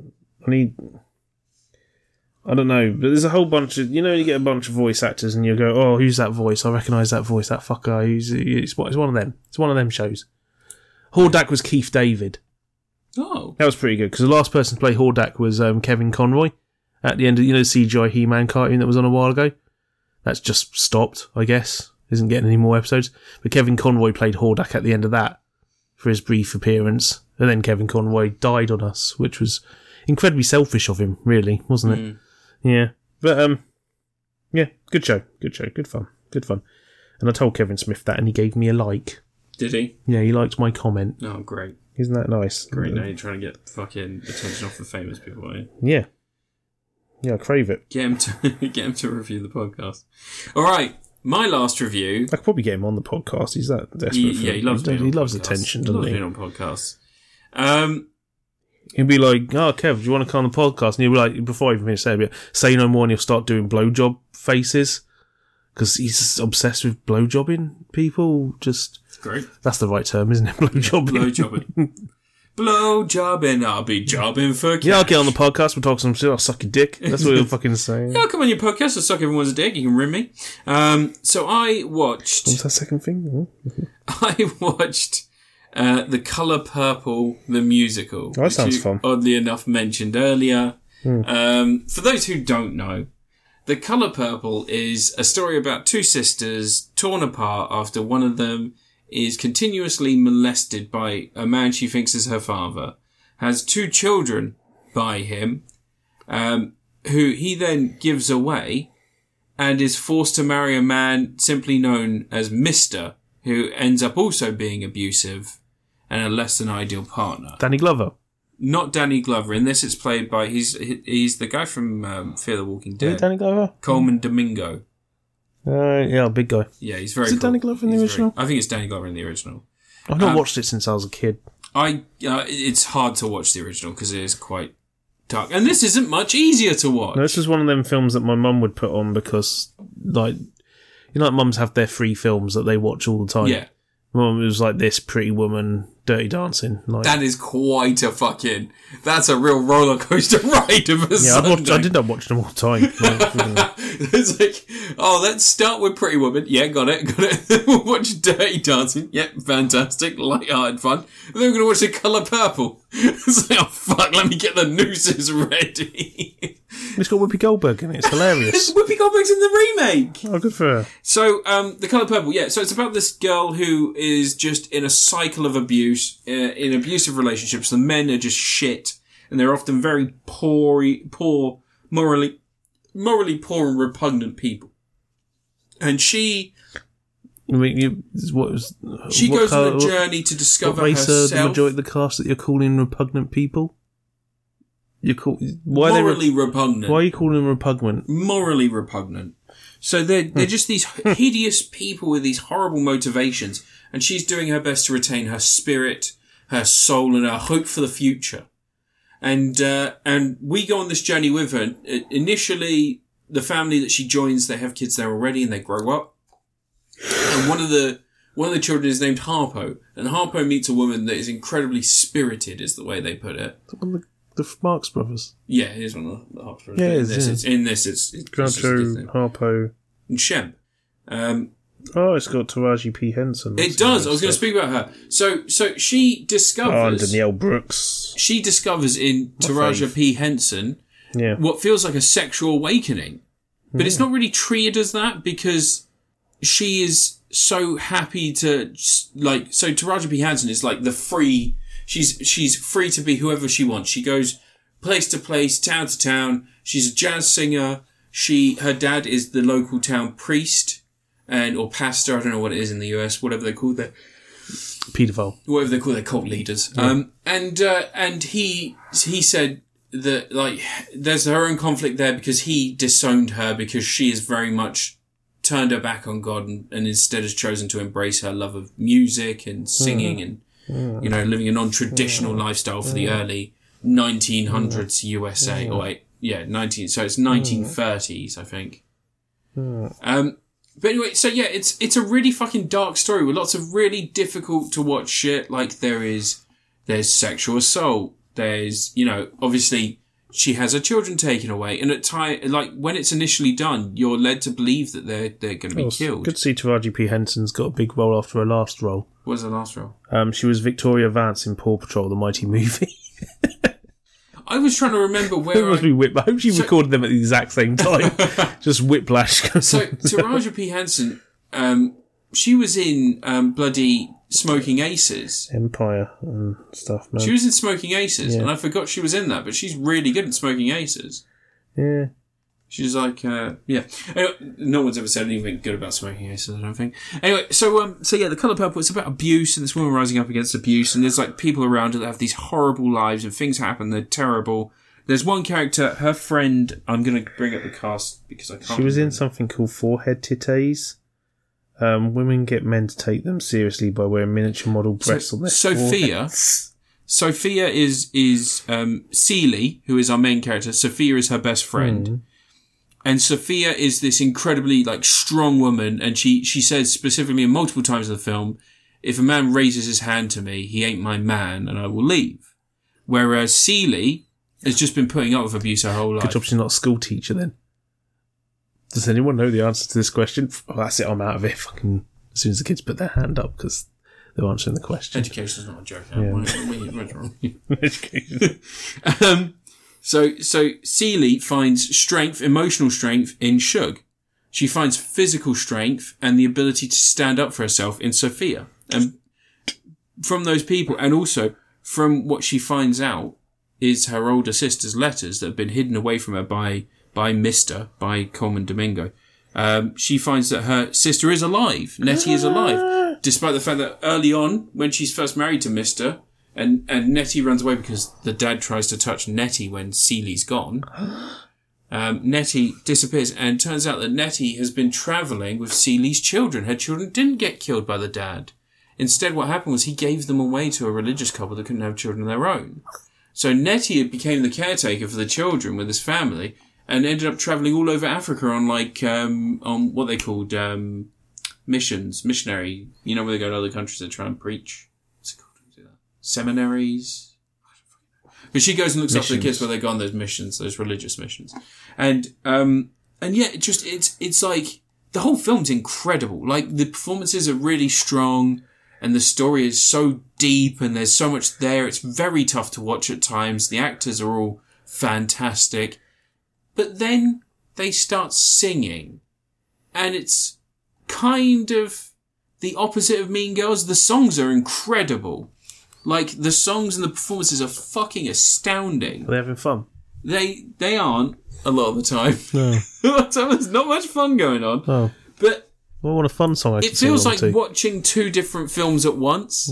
Because you've got these incredible musical performances, and you've got these incredibly difficult to watch and horrible scenes of sexual assault, violence against spouses. You know, I think it's Colour Purple's one of those things that could have easily been one of those musicals where it's just like songs that your mum knows that they've strung like into. ABBA songs. LinkedIn. Waterloo, why is he always beating me, Waterloo? There'd be a bit where they go out on dates and they sing It's Raining Men or some shit. Like, it could have easily been that, yeah. Yeah, what is with those musicals, man? I don't know. We Will Rock You and all that sort of shit. I don't know. I don't ever want to watch that. But the music is fucking incredible. Like, it's a mixture of gospel style, really big showstopper style music. It's like, it's huge emotional numbers, but the fact that the performances are so strong in the people, and I know that the point is that Celie doesn't really have a voice in her own home. She doesn't have the ability to talk. She doesn't have the ability to stand up for herself. She does so through these other people that she meets. But she can sing. But she sings her thoughts and her emotions, and she expresses herself through that. Danielle Brooks. But it's really good. I like her. Really good, but it's a really tough watch. And it's such a strange film to release alongside Mean Girls, which is going for the same demographic and is so bland and just... The Mean Girls is young people musical. They're both 12As. How is this a 12A? Oh, there's sexual assault in this film. This is a 12A. There's a scene where she gets to Mister's house and she lies down in the bed after a day of being forced to clean this house because this man can't be fucked to do it himself, and he's just been given a wife, basically, by her dad. He's been given to him. And she cleans the whole house, and then she goes to bed, and she looks at the photo of Taraji P. Henson, because the Mister is in love with Shug Avery, the jazz singer. And he has a picture signed by her on his bedside. And she's lying in bed, and she's looking at this picture of this beautiful woman, and it like cuts to this imagined version of that photo shoot where she's like being a bit cute and being a bit fun. And then it starts shaking like she's on a train. And it cuts back and you just see him raping his new wife. And you're like... He wasn't raped back then. It wasn't, because consent didn't exist in the 1930s. So it's okay. It's so fucked. And like I was saying, there seems to be like an element of her having a sexual awakening at one point. Her and Shug have a very intimate relationship. They wake up next to each other in bed the day after drinking together. They go to a cinema and share a kiss, like a proper passionate kiss. But that's never mentioned again. Well, they just sing a song about it, quiet. Yeah, and then at the end, a character that's done reprehensible things throughout... They just sung a song about scissors. A character who's done reprehensible things throughout the film, a character that is impossible to forgive, comes along going like, I'm wearing my shiny pants, look, I got your family back. And she's like, I forgive you, but I don't really want to sleep with you. I didn't really have a choice before. Now I don't ever want to do it no more. Like? Is that the song? Yeah, that's the song. Yeah. Yeah. Written by John Williams.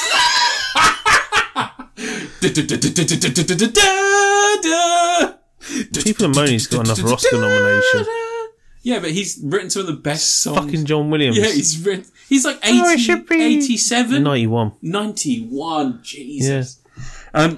But yeah, The Colour Purple. No one is as good it is fucking phenomenal. The acting, the actual story is phenomenal. It feels like a truncated version of a story, almost on par with something like Killers of the Flower Moon. Obviously, without the scope of that, it's a smaller story. It's just a family unit, and it's the victims of the actions of other people within that family. Whereas that was a grander scope, and that was a lot more about the crimes and how everything was facilitated. In this, you don't focus on how everything was facilitated. You just focus on that small familial unit and the betrayals within them.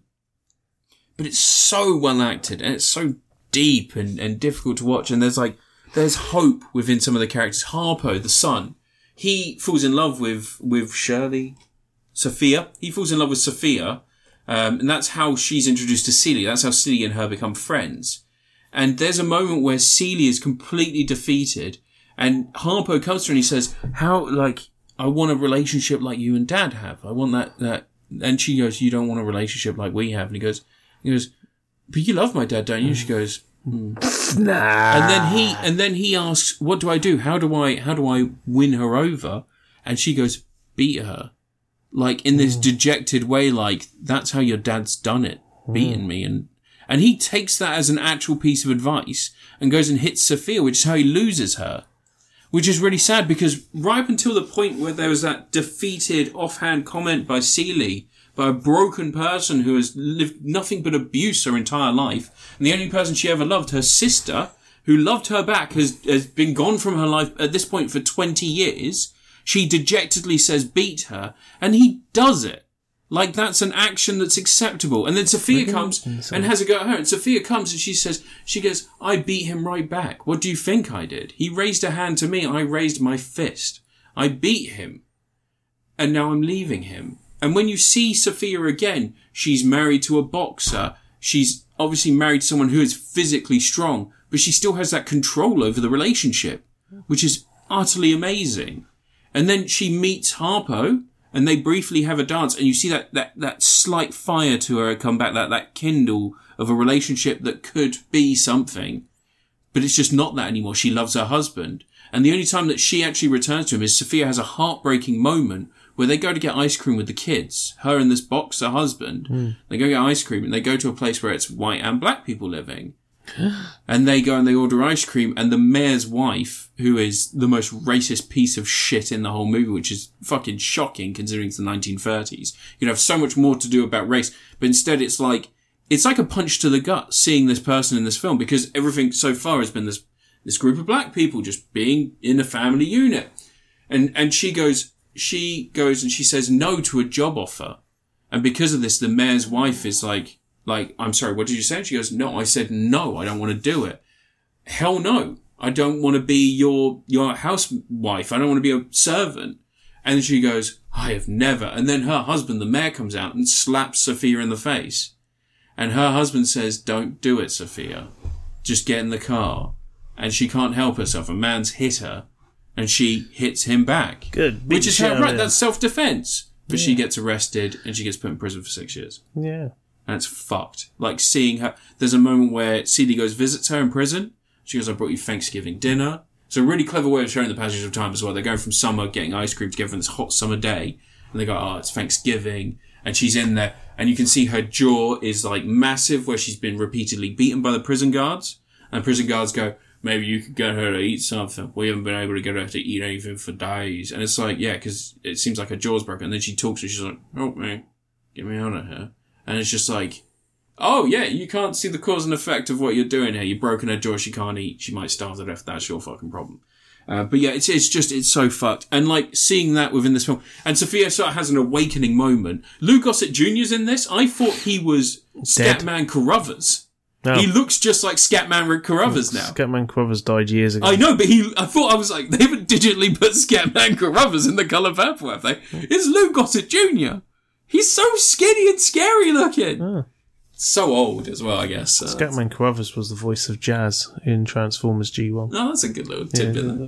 But there's a moment where Coleman Domingo is like, Sophia's come out of prison and she's back with the family. Everybody's eating together, and Coleman Domingo just says something, and Suge's like, "Well, I'm leaving, and I'm taking Celie with me." And Celie just suddenly lights up, like, she's like, I'm free. This is it. I can go. And Coleman Domingo's like, you won't take my wife from me. She don't want to leave me. She wants to stay here with the kids and all this other stuff. And she goes, you're a sack of dead horse shit and a big sack of dead horse shit. And he's like, what you say to me? And then Lou Gossett Jr. is like, you gotta shut your wife's mouth. And he goes, you won't shut my mouth. You won't shut anybody's mouth no more. Everything you touch will die. Holy fuck. It's insane. No, she like basically curses him and leaves. And then this other girl gets up who's been dating Harpo after he like fucked things up with Sophia. And she goes, I'm going too. And everybody's like, who the fuck is this? And Harpo goes, Squeak, where are you going? She goes, my name is not Squeak. And I'm like, oh fuck, everyone's getting abused in this poor family. Yeah. And then she fucks off. But as soon as she fucks off, Sophia bursts out laughing, and she just goes, she called you a dead horse shit. And then everybody's like silent, and Coleman Domingo and Lou Gossett Jr. sit at the table, and Sophia is laughing like the fucking devil, just ha ha! And she goes, "You're in Sophia's house now." And I was like, "Oh, I want to see this movie. Give me a sequel where it's just her fucking bullying two old guys." But yeah, no, really good. Like, it's such incredible performances, really, really strong music. It's such a weird tonal shift as you watch this movie. It's like, it is emotional whiplash. Like, going backwards and forwards between these horrific scenes, and then suddenly there's these scenes that make you laugh, genuinely laugh. And there's scenes that then break that's you. Cinema. That's the movies. Cinema. This is what Nicole Kidman wanted. Yeah, Aquaman's Nicole Kidman. Yeah. Anyway, yeah. Did you see that Aquaman that Jason Momoa bought some house in coastal Cornwall? No. No, he's bought a house on the coast in Cornwall. So, you know, when the water levels rise, Aquaman's brought Ben Shapiro was right. I still love that meme. I love that meme so much. I watched that video the other day. I watched the whole video the other day, but that's so good. That's like 5 minutes in. Yeah. And he's like, sell them to who? Ben. Remember, when the water levels rise, just sell your property and move inland. Sell them to who, Ben? Fucking Aquaman!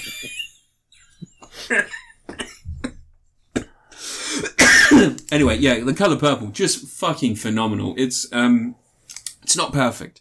And I think that tonal whiplash is going to really shock people, but the design of the sets and the costuming and the acting and everything else is just fucking phenomenal. It's just insane. Like, we were talking earlier about set dressing and set design and how that might, it could be a couple of things that have meant that that's sort of fallen by the wayside for some people. I think a lot of films... That's because they don't make a set anymore. They make half a set and then CGI do CGI the rest, yeah. But I think also the problem is that in cop HD... movies and shit now. In HD, a lot of people just don't bother. Because they're like, oh, people are going to see it if we've got like a shitty plastic prop and things like that, so what's the point of bothering? Oh yeah, I watched Ultraman Trigger. Oh shit, I could have talked about that. In this, like... old wooden houses, there's little hints of dust floating in the air. Yeah. There's like curtains that have like slight rags to them. Like, you know, plates, cutlery. There are scratches on things. The tables have like places where there's smears where things have been wiped. It just is beautiful set dressing, like lived in spaces. There is so much to say about places that feel lived in.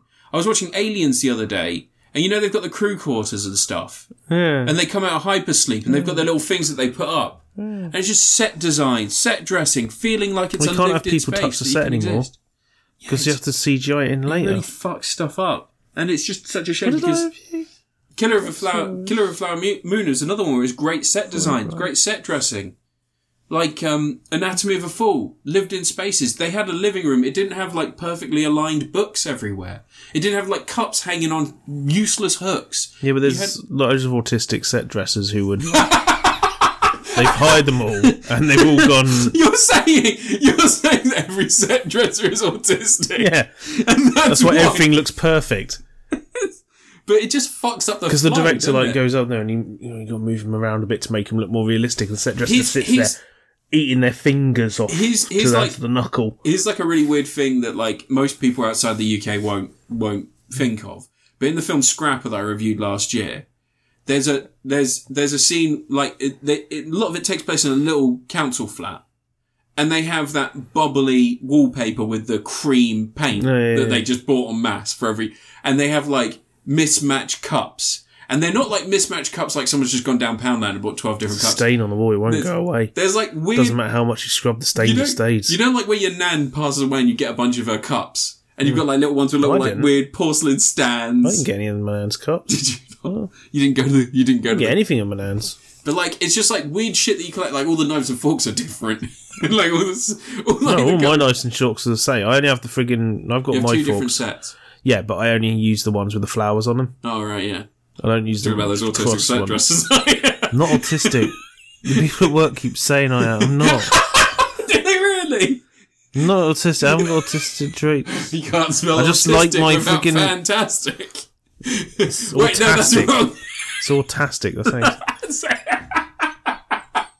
I just like the forks and knives with the flower patterns on them. They taste better. They're the right shape. They're like the shape of the other ones. Colour purple, eh? I'm gonna give Kate Blanchett. It's fucking great. I loved it. I didn't love it. It was really hard to get through, but it was a really good film. Oh, the first song is really good. It does set the tone quite badly because it's quite a happy song.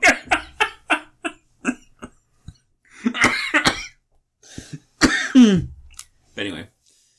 Yeah, why didn't The Colour Purple have Megan Thee Stallion in it? They did. Did it? She did a song, yeah. She did a song called Dry Ass Pussy. There's a bit in that Ben Shapiro rap where he talks about how he doesn't like that wet ass pussy or something like that. He doesn't realise that arousal involves the vagina getting wet, right? Yeah, his wife probably knows, but not from him. No, yeah. In the US, though, they do have like a weird thing where they have to buy lube. Like a lot of like those teen comedies, they're always like, I've got lube and I've got a condom. It's like, I guess that's because they've got quite a serious rape culture, don't they? Yeah. Rapists, a lot of them fucking grim. Ben Shapiro is a tiny man. He's a tiny man with a tiny penis. Mm. Yep. Anyway, I just realised I could have reviewed Ultraman Trigger this week. You want to review that now? No, because I've got to talk about something else. What are you going to talk about? Reacher Series 1 and 2. Talk to me about that giant fucking white shaved Sasquatch. Reacher is the littlest hobo. It's not. What are you doing? It's about a man who wanders into a place, into a town. I'm gonna find my way. And then he's like, especially the first series, and it's like, on going on. And then he helps the town improve their lives, but he does it by kick punching everything. And punching lots of stuff. Is it the first or the second season? Oh, it's the opening. Both seasons. It's the opening of the second season where he saves the woman from carjacking. Yeah, right at the start. By destroying her car. Fucking great, that bit. But yeah, the show, so season 1, he's like investigating the death of his brother. Yeah. He just sort of strong arms his way into the investigation by just being too difficult for them to get rid of. But he was in the special police, and in an investigation, details matter. Yeah. Assumptions get people killed. No one messes with the Special Investigations Unit. I know all Jack Reacher's phrases now. But yeah, the first series is very much, he's in a small town, there's a lot of assholes in this town, and they seem magnetically attracted to him, and don't understand that maybe you shouldn't pick on the 6'6", like 250-pound friggin' beast of a man, who like at one point catches a guy's fist and then throws it into the face of another person. Yeah, he goes like that. It's fucking amazing. Am I talking? Who you talking to, boy? Well, I'm not talking to you. I'm talking to your friend in the nicer boots who drives a big truck with you in the bitch seat. The second series has got a lot less of Reacher beats up an asshole, but the whole series is very focused on Reacher's friends all seem to be doing pretty great, and he's just wandering around. And you get little moments. Reacher doesn't like, you know, develop much as a character often. No. He does little tiny incremental developments. That's because it's a TV show. You got to drag it out for years. Yeah. But you know that he's thinking about those things in subtle ways, but he just will never verbalise them. You're never going to get him going, actually, I would really like to have a family and have a home to live in and all this sort of stuff. But also, I just want to walk around everywhere and be on my own, because if I'm on my own, less people get hurt. Ironically, that's not what happens. When he's wandering around, he just hurts people all the time. I like his little line where it's like, don't you ever, it's like, if I get a suit, then I'm going to get a suitcase to carry the suit around. If I get a suitcase, pretty soon I'm going to have a house to keep the suitcase in. I'm like, talking about autistic heroes. Yeah. The opening scene of the film is like, the opening scene of the second series is him like buying new clothes from a gift shop, and he just gives the girl the dirty clothes. Because he just can't afford to wash. Yeah, they make a line about him. There's a line about him wearing used underwear all the time because he just doesn't own anything. Yeah. The only thing he carries around with in the first series is the. There's a line about like there's a bit which says have you unpacked, and he just puts the toothbrush down. He goes, "You have now." And then when he's got all the money at the end, and they're like, "What are you going to spend your money on?" I went toothbrush. I need a new toothbrush. Yes. He should have killed someone with a toothbrush. It was a missed opportunity. Maybe he does in another series. I like the fact that he isn't invincible. No. He gets real fucked up a lot. Not often. He gets fucked up with that crowbar so bad. Yeah, but he still kills the guy. I know, but like barely. I mean, he like just comes out the water and kills the guy. With like, a gun. He murders. He kills so many people. He does. Like, he's killing people left, right, and centre. But no, the show's fun. The first series is all like the investigation stuff. It feels like Walker Texas Ranger, the first series, but like not shit. Yeah, it feels like it's got a really fun vibe because you've got the two cops. Renegade. The two cops are so good in the first series. Yeah. I did a fist pump when Finley turned up in season 2. Finley in season 2 was great. Yeah. Keep him out. He's great. I love seeing Finley. Finley at the end just like, he bought you a corduroy collar, didn't he? Yeah. There's all the little things with Finley in the first series. I'm going to just play the country one last time if I'm going to die. Cause they start off like getting at each other's nerves all the time, and Reach is jibing him to annoy him. Yeah. But gradually as the show gets on, it becomes friendlier, and he's just like, "Yeah, man, Finley, you got some guns." Like, really? No. It's like, well, Finley, you should get out the suit sometimes. You look really jacked. It's like, really? It's like, no. No. He's got that really simple way of saying no, where it's just like incredibly sick. Because the guy who's like, what was it with the dog guy? The guy who's been hurting the dog. He's like, this was bone dry when I came along. Yeah, I gave him water this morning. He just goes, no, you didn't. You calling me a liar? He's like, yes. It's like, that bone was bone dry when I went past here. There's something about him saying bone dry. I love that plot thing as well isn't like a one episode thing that happens as a little subplot. Like, Reacher saves a dog for one episode. Yeah. It's like ongoing for the whole series. It crops up every 2 episodes, and then at the end of the series it's like Finley's adopted the dog and called it Jack. It's like, I like that Finley's arc in the first series isn't he's going to get back together with his wife. He's accepting it's over. Well, he can't get back together with his wife. She died. Yeah, she's deaded. Yeah. But it's like you get the idea that that's where it's initially going, and then you find out she's. I hope dead. he went off and pulled the hot chick from the hotel because the one who was into him. Yeah, because he's got game. Finley's got game. He was going. Yeah, I was really happy when Finley turned up in the second series because the second series, the whole of the cast are really good. Like it's really clever the way that they've got like Surinder Swan in it. Yeah. It was and nearly came back. Medusa. She was in the Inhumans. Inhumans, yeah. Do you remember the Inhumans? Yeah. Yeah, I do. Pretty terrible. But no, like Neely's back. Neely's great as always. Yeah, I like Neely. Neely was so good in the first series. Character. So, yeah, she's essentially autistic Jack, and she likes Transformers. So yeah, she's essentially autistic, small brown version of Jack. More autistic. More autistic. I like the fact that he's ready to go into an argument with the cashier about the price of the fucking used clothes. So the sign over there says $11. He's got the rules. He follows the rules. He knows the rules. He knows the rules. He's got a photographic memory in all this. But I like Neely is just because she has the whole thing where she doesn't like being touched, and everyone respects it. And there's one episode where someone grabs her in an alley, and she's like, "Get your hands off me!" and she kicks the shit out of him. But then it builds up to fight's really good. When the cop guy dies, and he like holds his hand up and wants to hold it, and you can tell there's a moment where she's like thinking about whether she can do it or not. Yeah, like fucking good shit. Yeah, that's good character shit. Yeah, no, it's just it's such a. They got the guy who probably would have been played by Jeremy Piven in their team a few years ago, wouldn't he? Oh, the young guy. Yeah. Can't remember his name, but no, I actually think that's pretty good casting. I don't know who he is, but he's well cast. One thing though. What happened to the black guys in their squad? I can't remember his name. The old guy, the sniper. Yeah, the older guy. Yeah, what happened to him? He died. But there's no mention of that. Yeah, there is. He's one of the 2 that died. No, because the other 2 was... One of them was the guitar playing guy. Yeah. One was the Latino guy who died. Yeah. And there was the guy who was his best buddy. Snow. Yeah, 3 of them died. No, 2 died in one incident. 4 died. 2 died. 4 died. There was... Because they say... So, you find out the first one's the guy who gets dropped from the plane. Yeah. The second guy... You find out that he's been killed. There was 9 of them in their squad, though, and they said there was 8 for the series. 4 of them died, right? Yeah. There's 4 of them who are still investigating the crimes. There was 9 in their squad when they were in the... You must be right. Ops unit, yeah. Because they thought Snow was still alive. Because the Asian guy, the younger guy, the Asian 2... guy was Snow, I think. The Latino guy with the tattoo and his buddy. Yeah. Older black dude, and then the 4 main characters. So what happened to older black dude? I thought he was going to die during the drug bust thing, and that's why they never mentioned it or something. Yeah. I swear that he was... I swear they mentioned he died.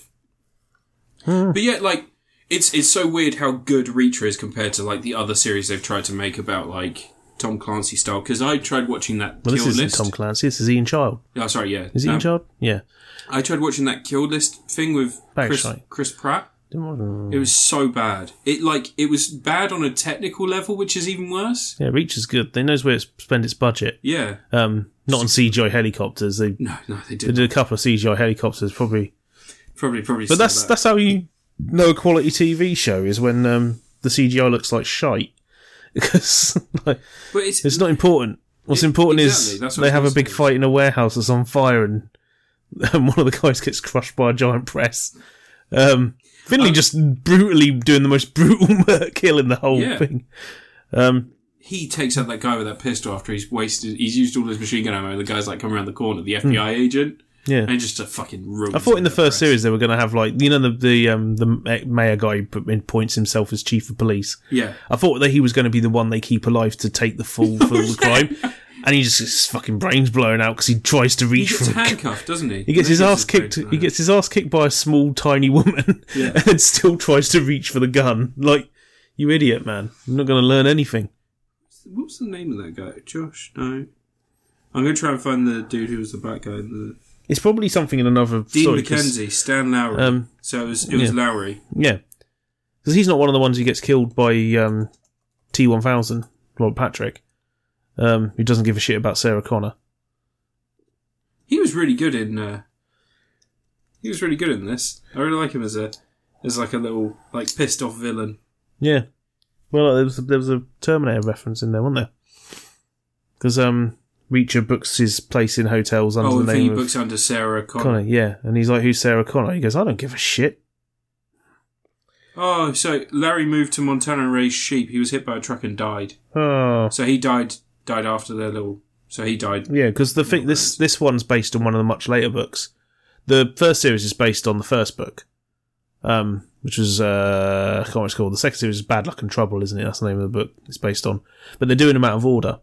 Like, they're doing whatever order they want. Okay. Because I think Neely isn't in the first book, but they introduce her in the first series so they can have her ready for the second series. Here's the thing. So in ATM, Neely tells Reacher that Lowry was killed in a car accident in Montana 2 years earlier to the incident they're dealing with in season 2. The funeral was attended by former members of the 110th. Oh, yeah, they yeah. all went. It was just Reacher didn't. Oh, the funeral sequence where they, in the second series, where the hitmen come after them at the funeral. And one of them gets shot in the head by Neely from miles away with a pistol, and the other guy's just like, fuck this, just runs.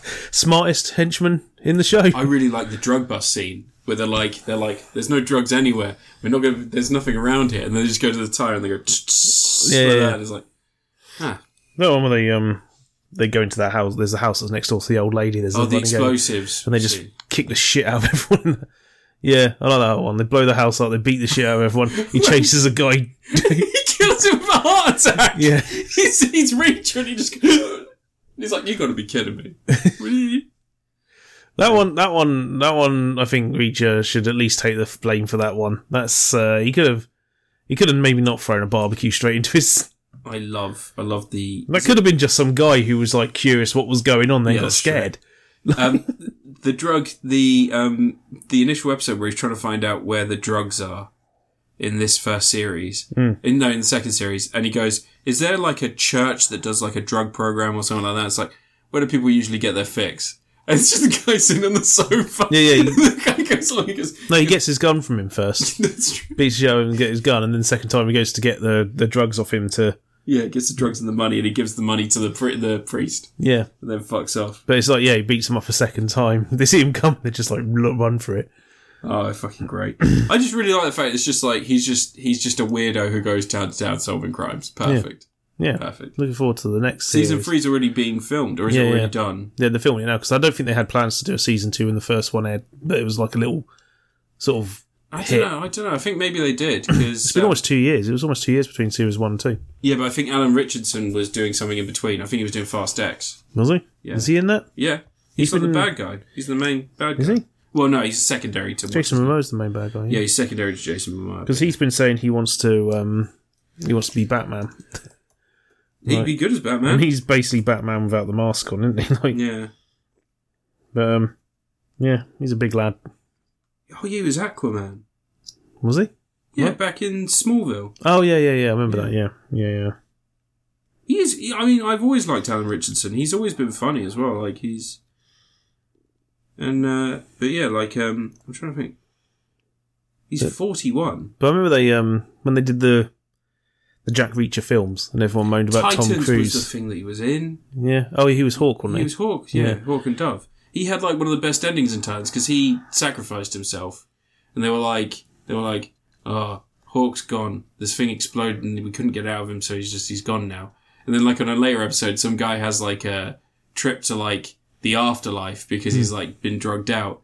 And Hawk's there, and he's not in his costume, he's just hanging out with his brother who died when he was younger, which is the reason he became a superhero. And he's just got a baseball bat, and his brother has got a football helmet, and they're kicking the shit out of demons in limbo forever. He's like, there's nowhere else I'd rather be. I'm like, good job, bud. I'm glad you're happy. Fast X he was in. Yeah. So I think that's why he wasn't in Thingy, because Fast X had like a really fucked shooting schedule, didn't it? Yeah, well, I want to see if they're going to adapt any of the books that the Tom Cruise films were based on. Well, the next series is a solo one, so it might be one. It might be. But they all are. They're all just individual. No. I mean, like, as it's solo Reacher. Yeah. Whereas the two that Tom Cruise did, they were solo Reacher films. Yeah. Amazon renewed most of his Reacher series for are a solo third season, Reacher. 2 weeks before the second season. Bad Luck and Trouble's the only one where he hangs out with the whole gang. Oh, is it really? I think so. Yeah. Like, I think they crop up in other Is stories. Reacher autistic? Well, probably. It's one of the questions on Google when you Google Reacher. Regarding the character of Jack Reacher, it's important to note that he's a fictional character created by Lee Child. While some readers have speculated about the possibility of Reacher displaying traits associated with Asperger's syndrome, the author himself has not explicitly stated that Reacher has the condition. Right, now find out if the author has found out he's got, because he's very much a author insert. Because the author's like 6'5" and friggin'. Is he? Yeah, he's quite a big old guy. He used to, I think he's ex-military as well. Yeah. But used to be a writer for a journalist, I think, years ago. Then he got fired and just said, "Oh, I've got to write something." So he started writing books about a big man who punches people a lot. But yeah, the Reacher's a good fun show. I don't usually watch these sort of things. Yeah. Normally it becomes like weird right wing propaganda shit. Nah. But this is like it's like fun, easygoing shit. There's nothing to be like fucking. He doesn't hurt people that like fucking are just normal people walking around. He only picks on people that are dickheads. Yeah. Like committing crimes and stuff. It's just nice, easy. Yeah.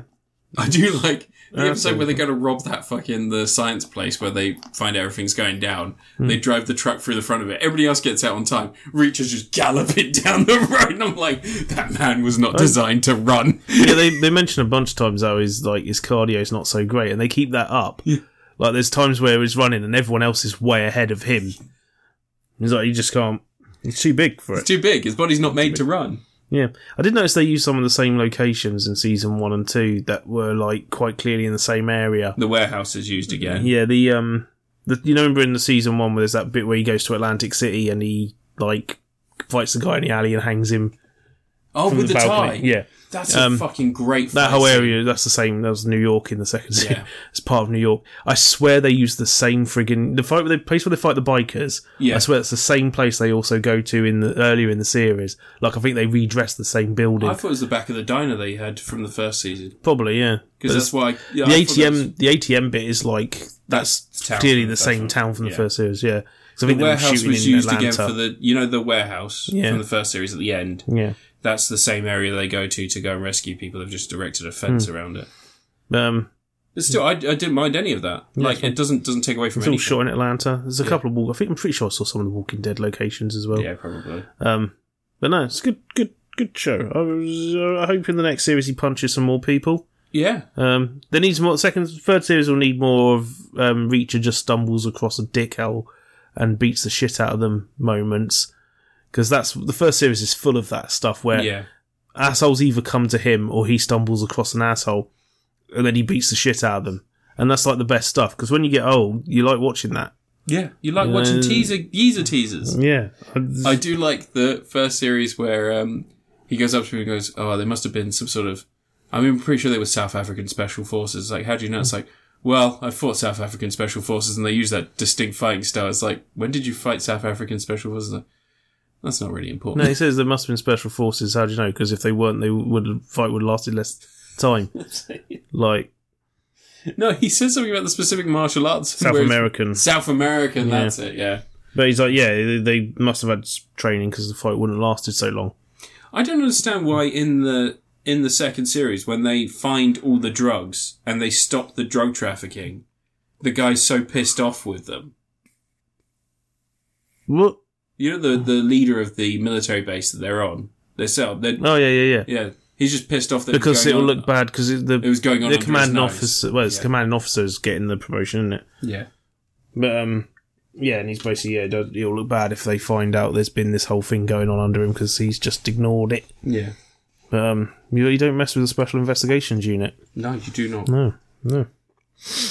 And Robert Patrick was really good as a villain again.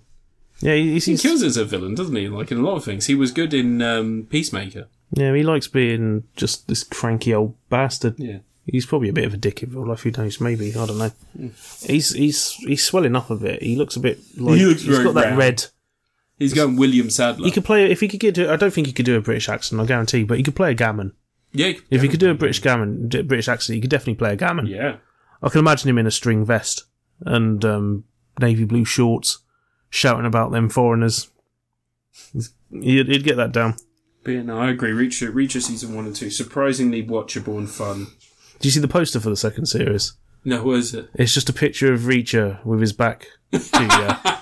And the tagline just in big letters just on him just says Reacher's back. Perfect. Yeah. He spoke to Tom Cruise when he took this, didn't he? Really? Yeah, apparently he spoke to Tom Cruise and Tom Cruise was like, just didn't want to give his blessing to any of it. And Tom Cruise was probably just like, whatever, fucking, I've got Mission Impossible, mate. I've got Mission Impossible, whatever Dead the next Reckoning one's part called. 1. Oh wait, no, sorry, just Dead Reckoning. Yeah, whatever the next part's called. They're not going to continue the series about the virus. It's a really good film. It is. It carries on in the next one, but I still haven't seen that one. I'm waiting for it to be on Paramount Plus. Yeah.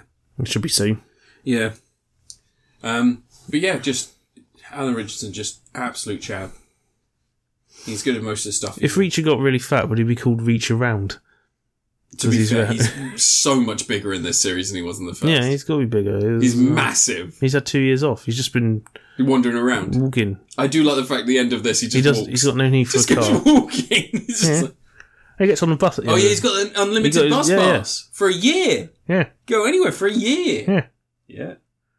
But he's really strong because he's got no need to drive. He just drops to his hands and knees and scurries like a beetle. Like a cockroach.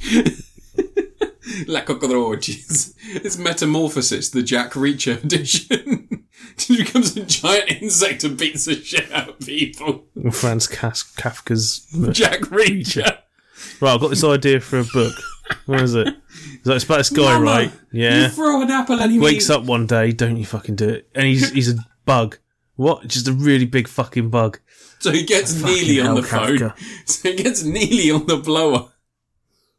And she helps him take down an international... Turned into a bug again, yeah. Fucking... People are still picking fights with him, even though he's a giant cockroach.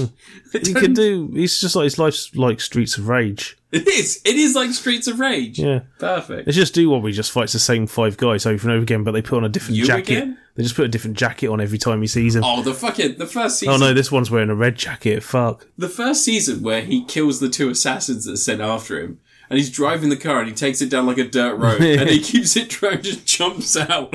And they come along and they're like, oh, where's he go? He just pops out and kills. He tries to put him in the trunk. He can't fit the guy, so he just breaks his legs. And then doesn't tell anyone he's got dead bodies in the trunk. He leaves, and it's not Neely's car, it's Figgy's car, isn't it?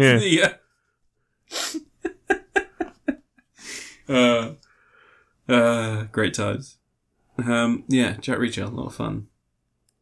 Yeah, I want season 3 now. Yeah, it's going to be end of this year, apparently. Yeah. Which would be good. I reckon they'll keep him doing it for years, because he's just very good at he's not going to be in the next Fast and the Furious, because I don't think they're continuing. Well, they're doing Fast 11. Isn't it supposed to be Fast Tex was supposed to be the first of 3 finale? I thought it was like the second of 3. I don't know. No, nor do I. But I don't reckon he's coming back for that, because I don't think they're going to continue the stories they planned. And also, he was definitely the lowest paid person in that, which is a fucking travesty when you've got someone like Vin Diesel being fucking dog shit in it. Don't know what's going on with the Fast and Furious now. I know they said something about John Cena was a bad Fast guy, 10 was and now meant to he's be a just good guy. two-parter, wasn't it? But then they said it's going to be a three-parter. And like, you realise you're making the Fast and the Furious, right? You're not making Koyan's Katsy here. Fucking, you just got to drive some cars a bit and smash them into things. Oh, now I want Fast and the Furious version of Metamorphosis. We should get one where a mysterious person from outer space turns up and Dominic Toretto has to fight him. But the mysterious person from outer space is Riddick. And then they team up against a guy who hunts witches. The Last Witch Hunter. Oh my god, you finally mentioned a good Vin Diesel movie. What if Vin Diesel was being chased by his character from Man Apart? What's the one where he was in? Was it a Man Apart? The one where he's a cop and he has a beard, so you know he's doing serious acting. I don't remember that. It wasn't good. It was an early 2000s film. Like Narc? Yeah, it was his like, I'm being a serious actor film. And it didn't work out, so he made another Riddick. Narc was a really good film. I want to watch that again. Well, with Ray Liotta and Jason Patric. Narc. Yeah, I remember Narc. Everyone's seen Narc. I don't think anyone did see Narc. Narc. Narc was a big deal, man, back in the 90s. Yeah, that was a big deal. It was 2003. Narc, it's earlier than that. No, 2003. Are you talking about the remake of Narc? Oh, maybe it is the remake of Narc. I don't know, there's two films called Narc, isn't there? There might be an 80s one. Yeah. No, I'm talking about the 2003, it was really good. It was like a big hit on DVD, but I don't think it was like a massive, everyone knew about it. No, it might be that one. I can't remember, but it's 2002. Sorry. Yeah. Tells the story of a suspended undercover narcotics officer, Jason Patrick, who is reluctantly drawn back on the force. No, that was a big deal when it came out. Yeah, but it was wasn't directed. Was it directed by Michael Mann? I can't remember. No, Joe Carnahan. That's the guy. Yeah, that's probably why I remember it. He's a good director, Joe Carnahan. He did great. Joe's Bizarre Adventure. Oh, and Smoking Aces. Oh. Go full circle. Alright, well, you can find Anne at LV54 Space Monkey on Twitter and also Wild West Hat on Twitter. You can also find him on YouTube as Anne's Bot Collection. You can also find him as Mellow Gaming. Anything coming up for Mellow Gaming? No. Just make a video when I feel like it. We're going to make s'mores with white chocolate. Okay. I got a bunch of PS1 games though the other day. Did you see what I got? What'd you get? I got Mission Impossible. Yeah. The World Is Not Enough. Yeah. Tunnel B1. Yeah. And Theme Park. Okay. And I got Mission Impossible on the NES. You call me when you get Psychic Force. Yeah, that never comes in. That will come in. If you get Psychic Force, you call me and I'll beat your ass at it. Or Toka Race Driver 1. Have I got that? Toka no, I don't Race think I have. Driver. No, I haven't. No. I'll kick your ass at either of those games. I've got Tenchu Stealth Assassin. No one can beat Tenchu. That's From Software, isn't it? Can't remember. I think it is From Software. The only From Software game I care about is friggin' Cookies and Cream. Kuri Mix. It's Activision, but I swear this was... I think it's from... I don't know. Maybe I think FromSoft actually developed it, didn't they? I can't remember. There's a bit of bubble wrap in there. Why is there bubble wrap in it? I don't know, man. It was developed by Your Fucking Attitude. That's what it was developed by. Anyway, end the thing. Oh, you can find me at Critapocalypse everywhere. You're getting distracted. And as always, we'll be back again in 2 weeks to discuss other shit. What's coming up? What's upcoming that you're looking forward to? I don't know, there's a new Yakuza game out. Yeah, that's on its way, and I'm still fucked off that it hasn't arrived yet. Does it say it's on its way? Yeah. I've got the tracking number and everything, and it comes up saying, we'll let you know when we attempt to deliver it, but it's been saying that since fucking the 23rd? So 6 days ago? I don't know, maybe it died. Hopefully it comes today. If not, then I'll message them on the website, because I bought it from Cool Shop, and they're an actual proper website. I played the demo.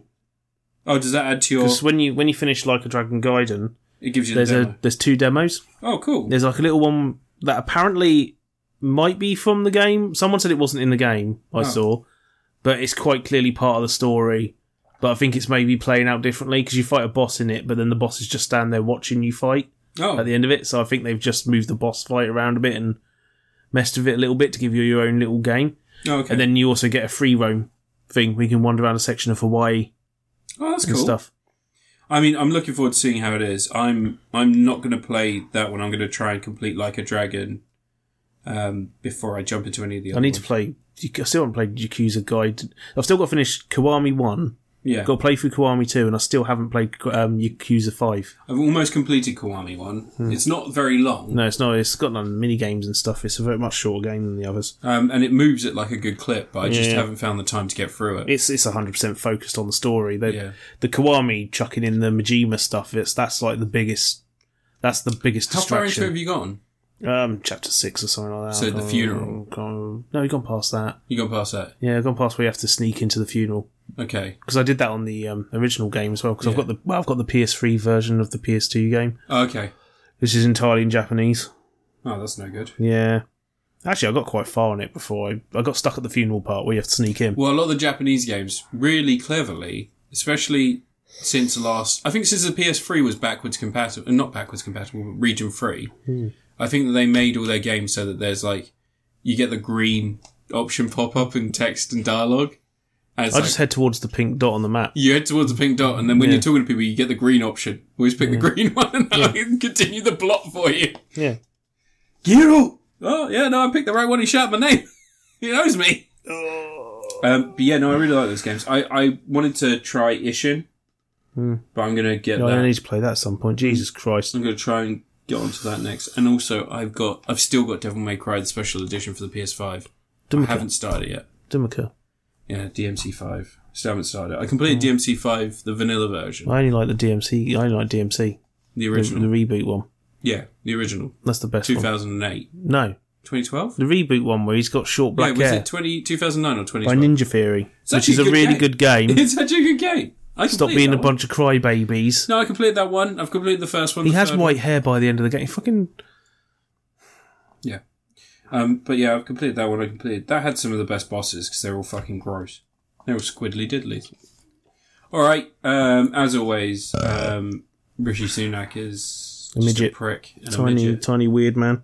Tiny weird prick. Oh, glad to see today people are trying to get rid of Starmer now. Who? Today people are trying to get Starmer kicked out. For who? With Labour, because they... No, but I mean, like, for who? Who's going to replace Starmer? Anyone would be... someone who could have a stance on something. You know, he started out being okay at the job, and, he had, a few of the right attitudes and stuff. Pinned as a fucking red-tie Tory. And then just turned into a Tory. He's a Tory. Fucking Tories. The only good Tory is Tory Amos. Ain't that right? I don't know who that is. Tory Amos? Fucking Jesus Christ. From Amos and Andy? No. She's a sings fucking Jesus Christ. It must have been love. Right, anyway, say bye, Bye, everyone. Bye. Thanks for listening. Fuck off. Oh.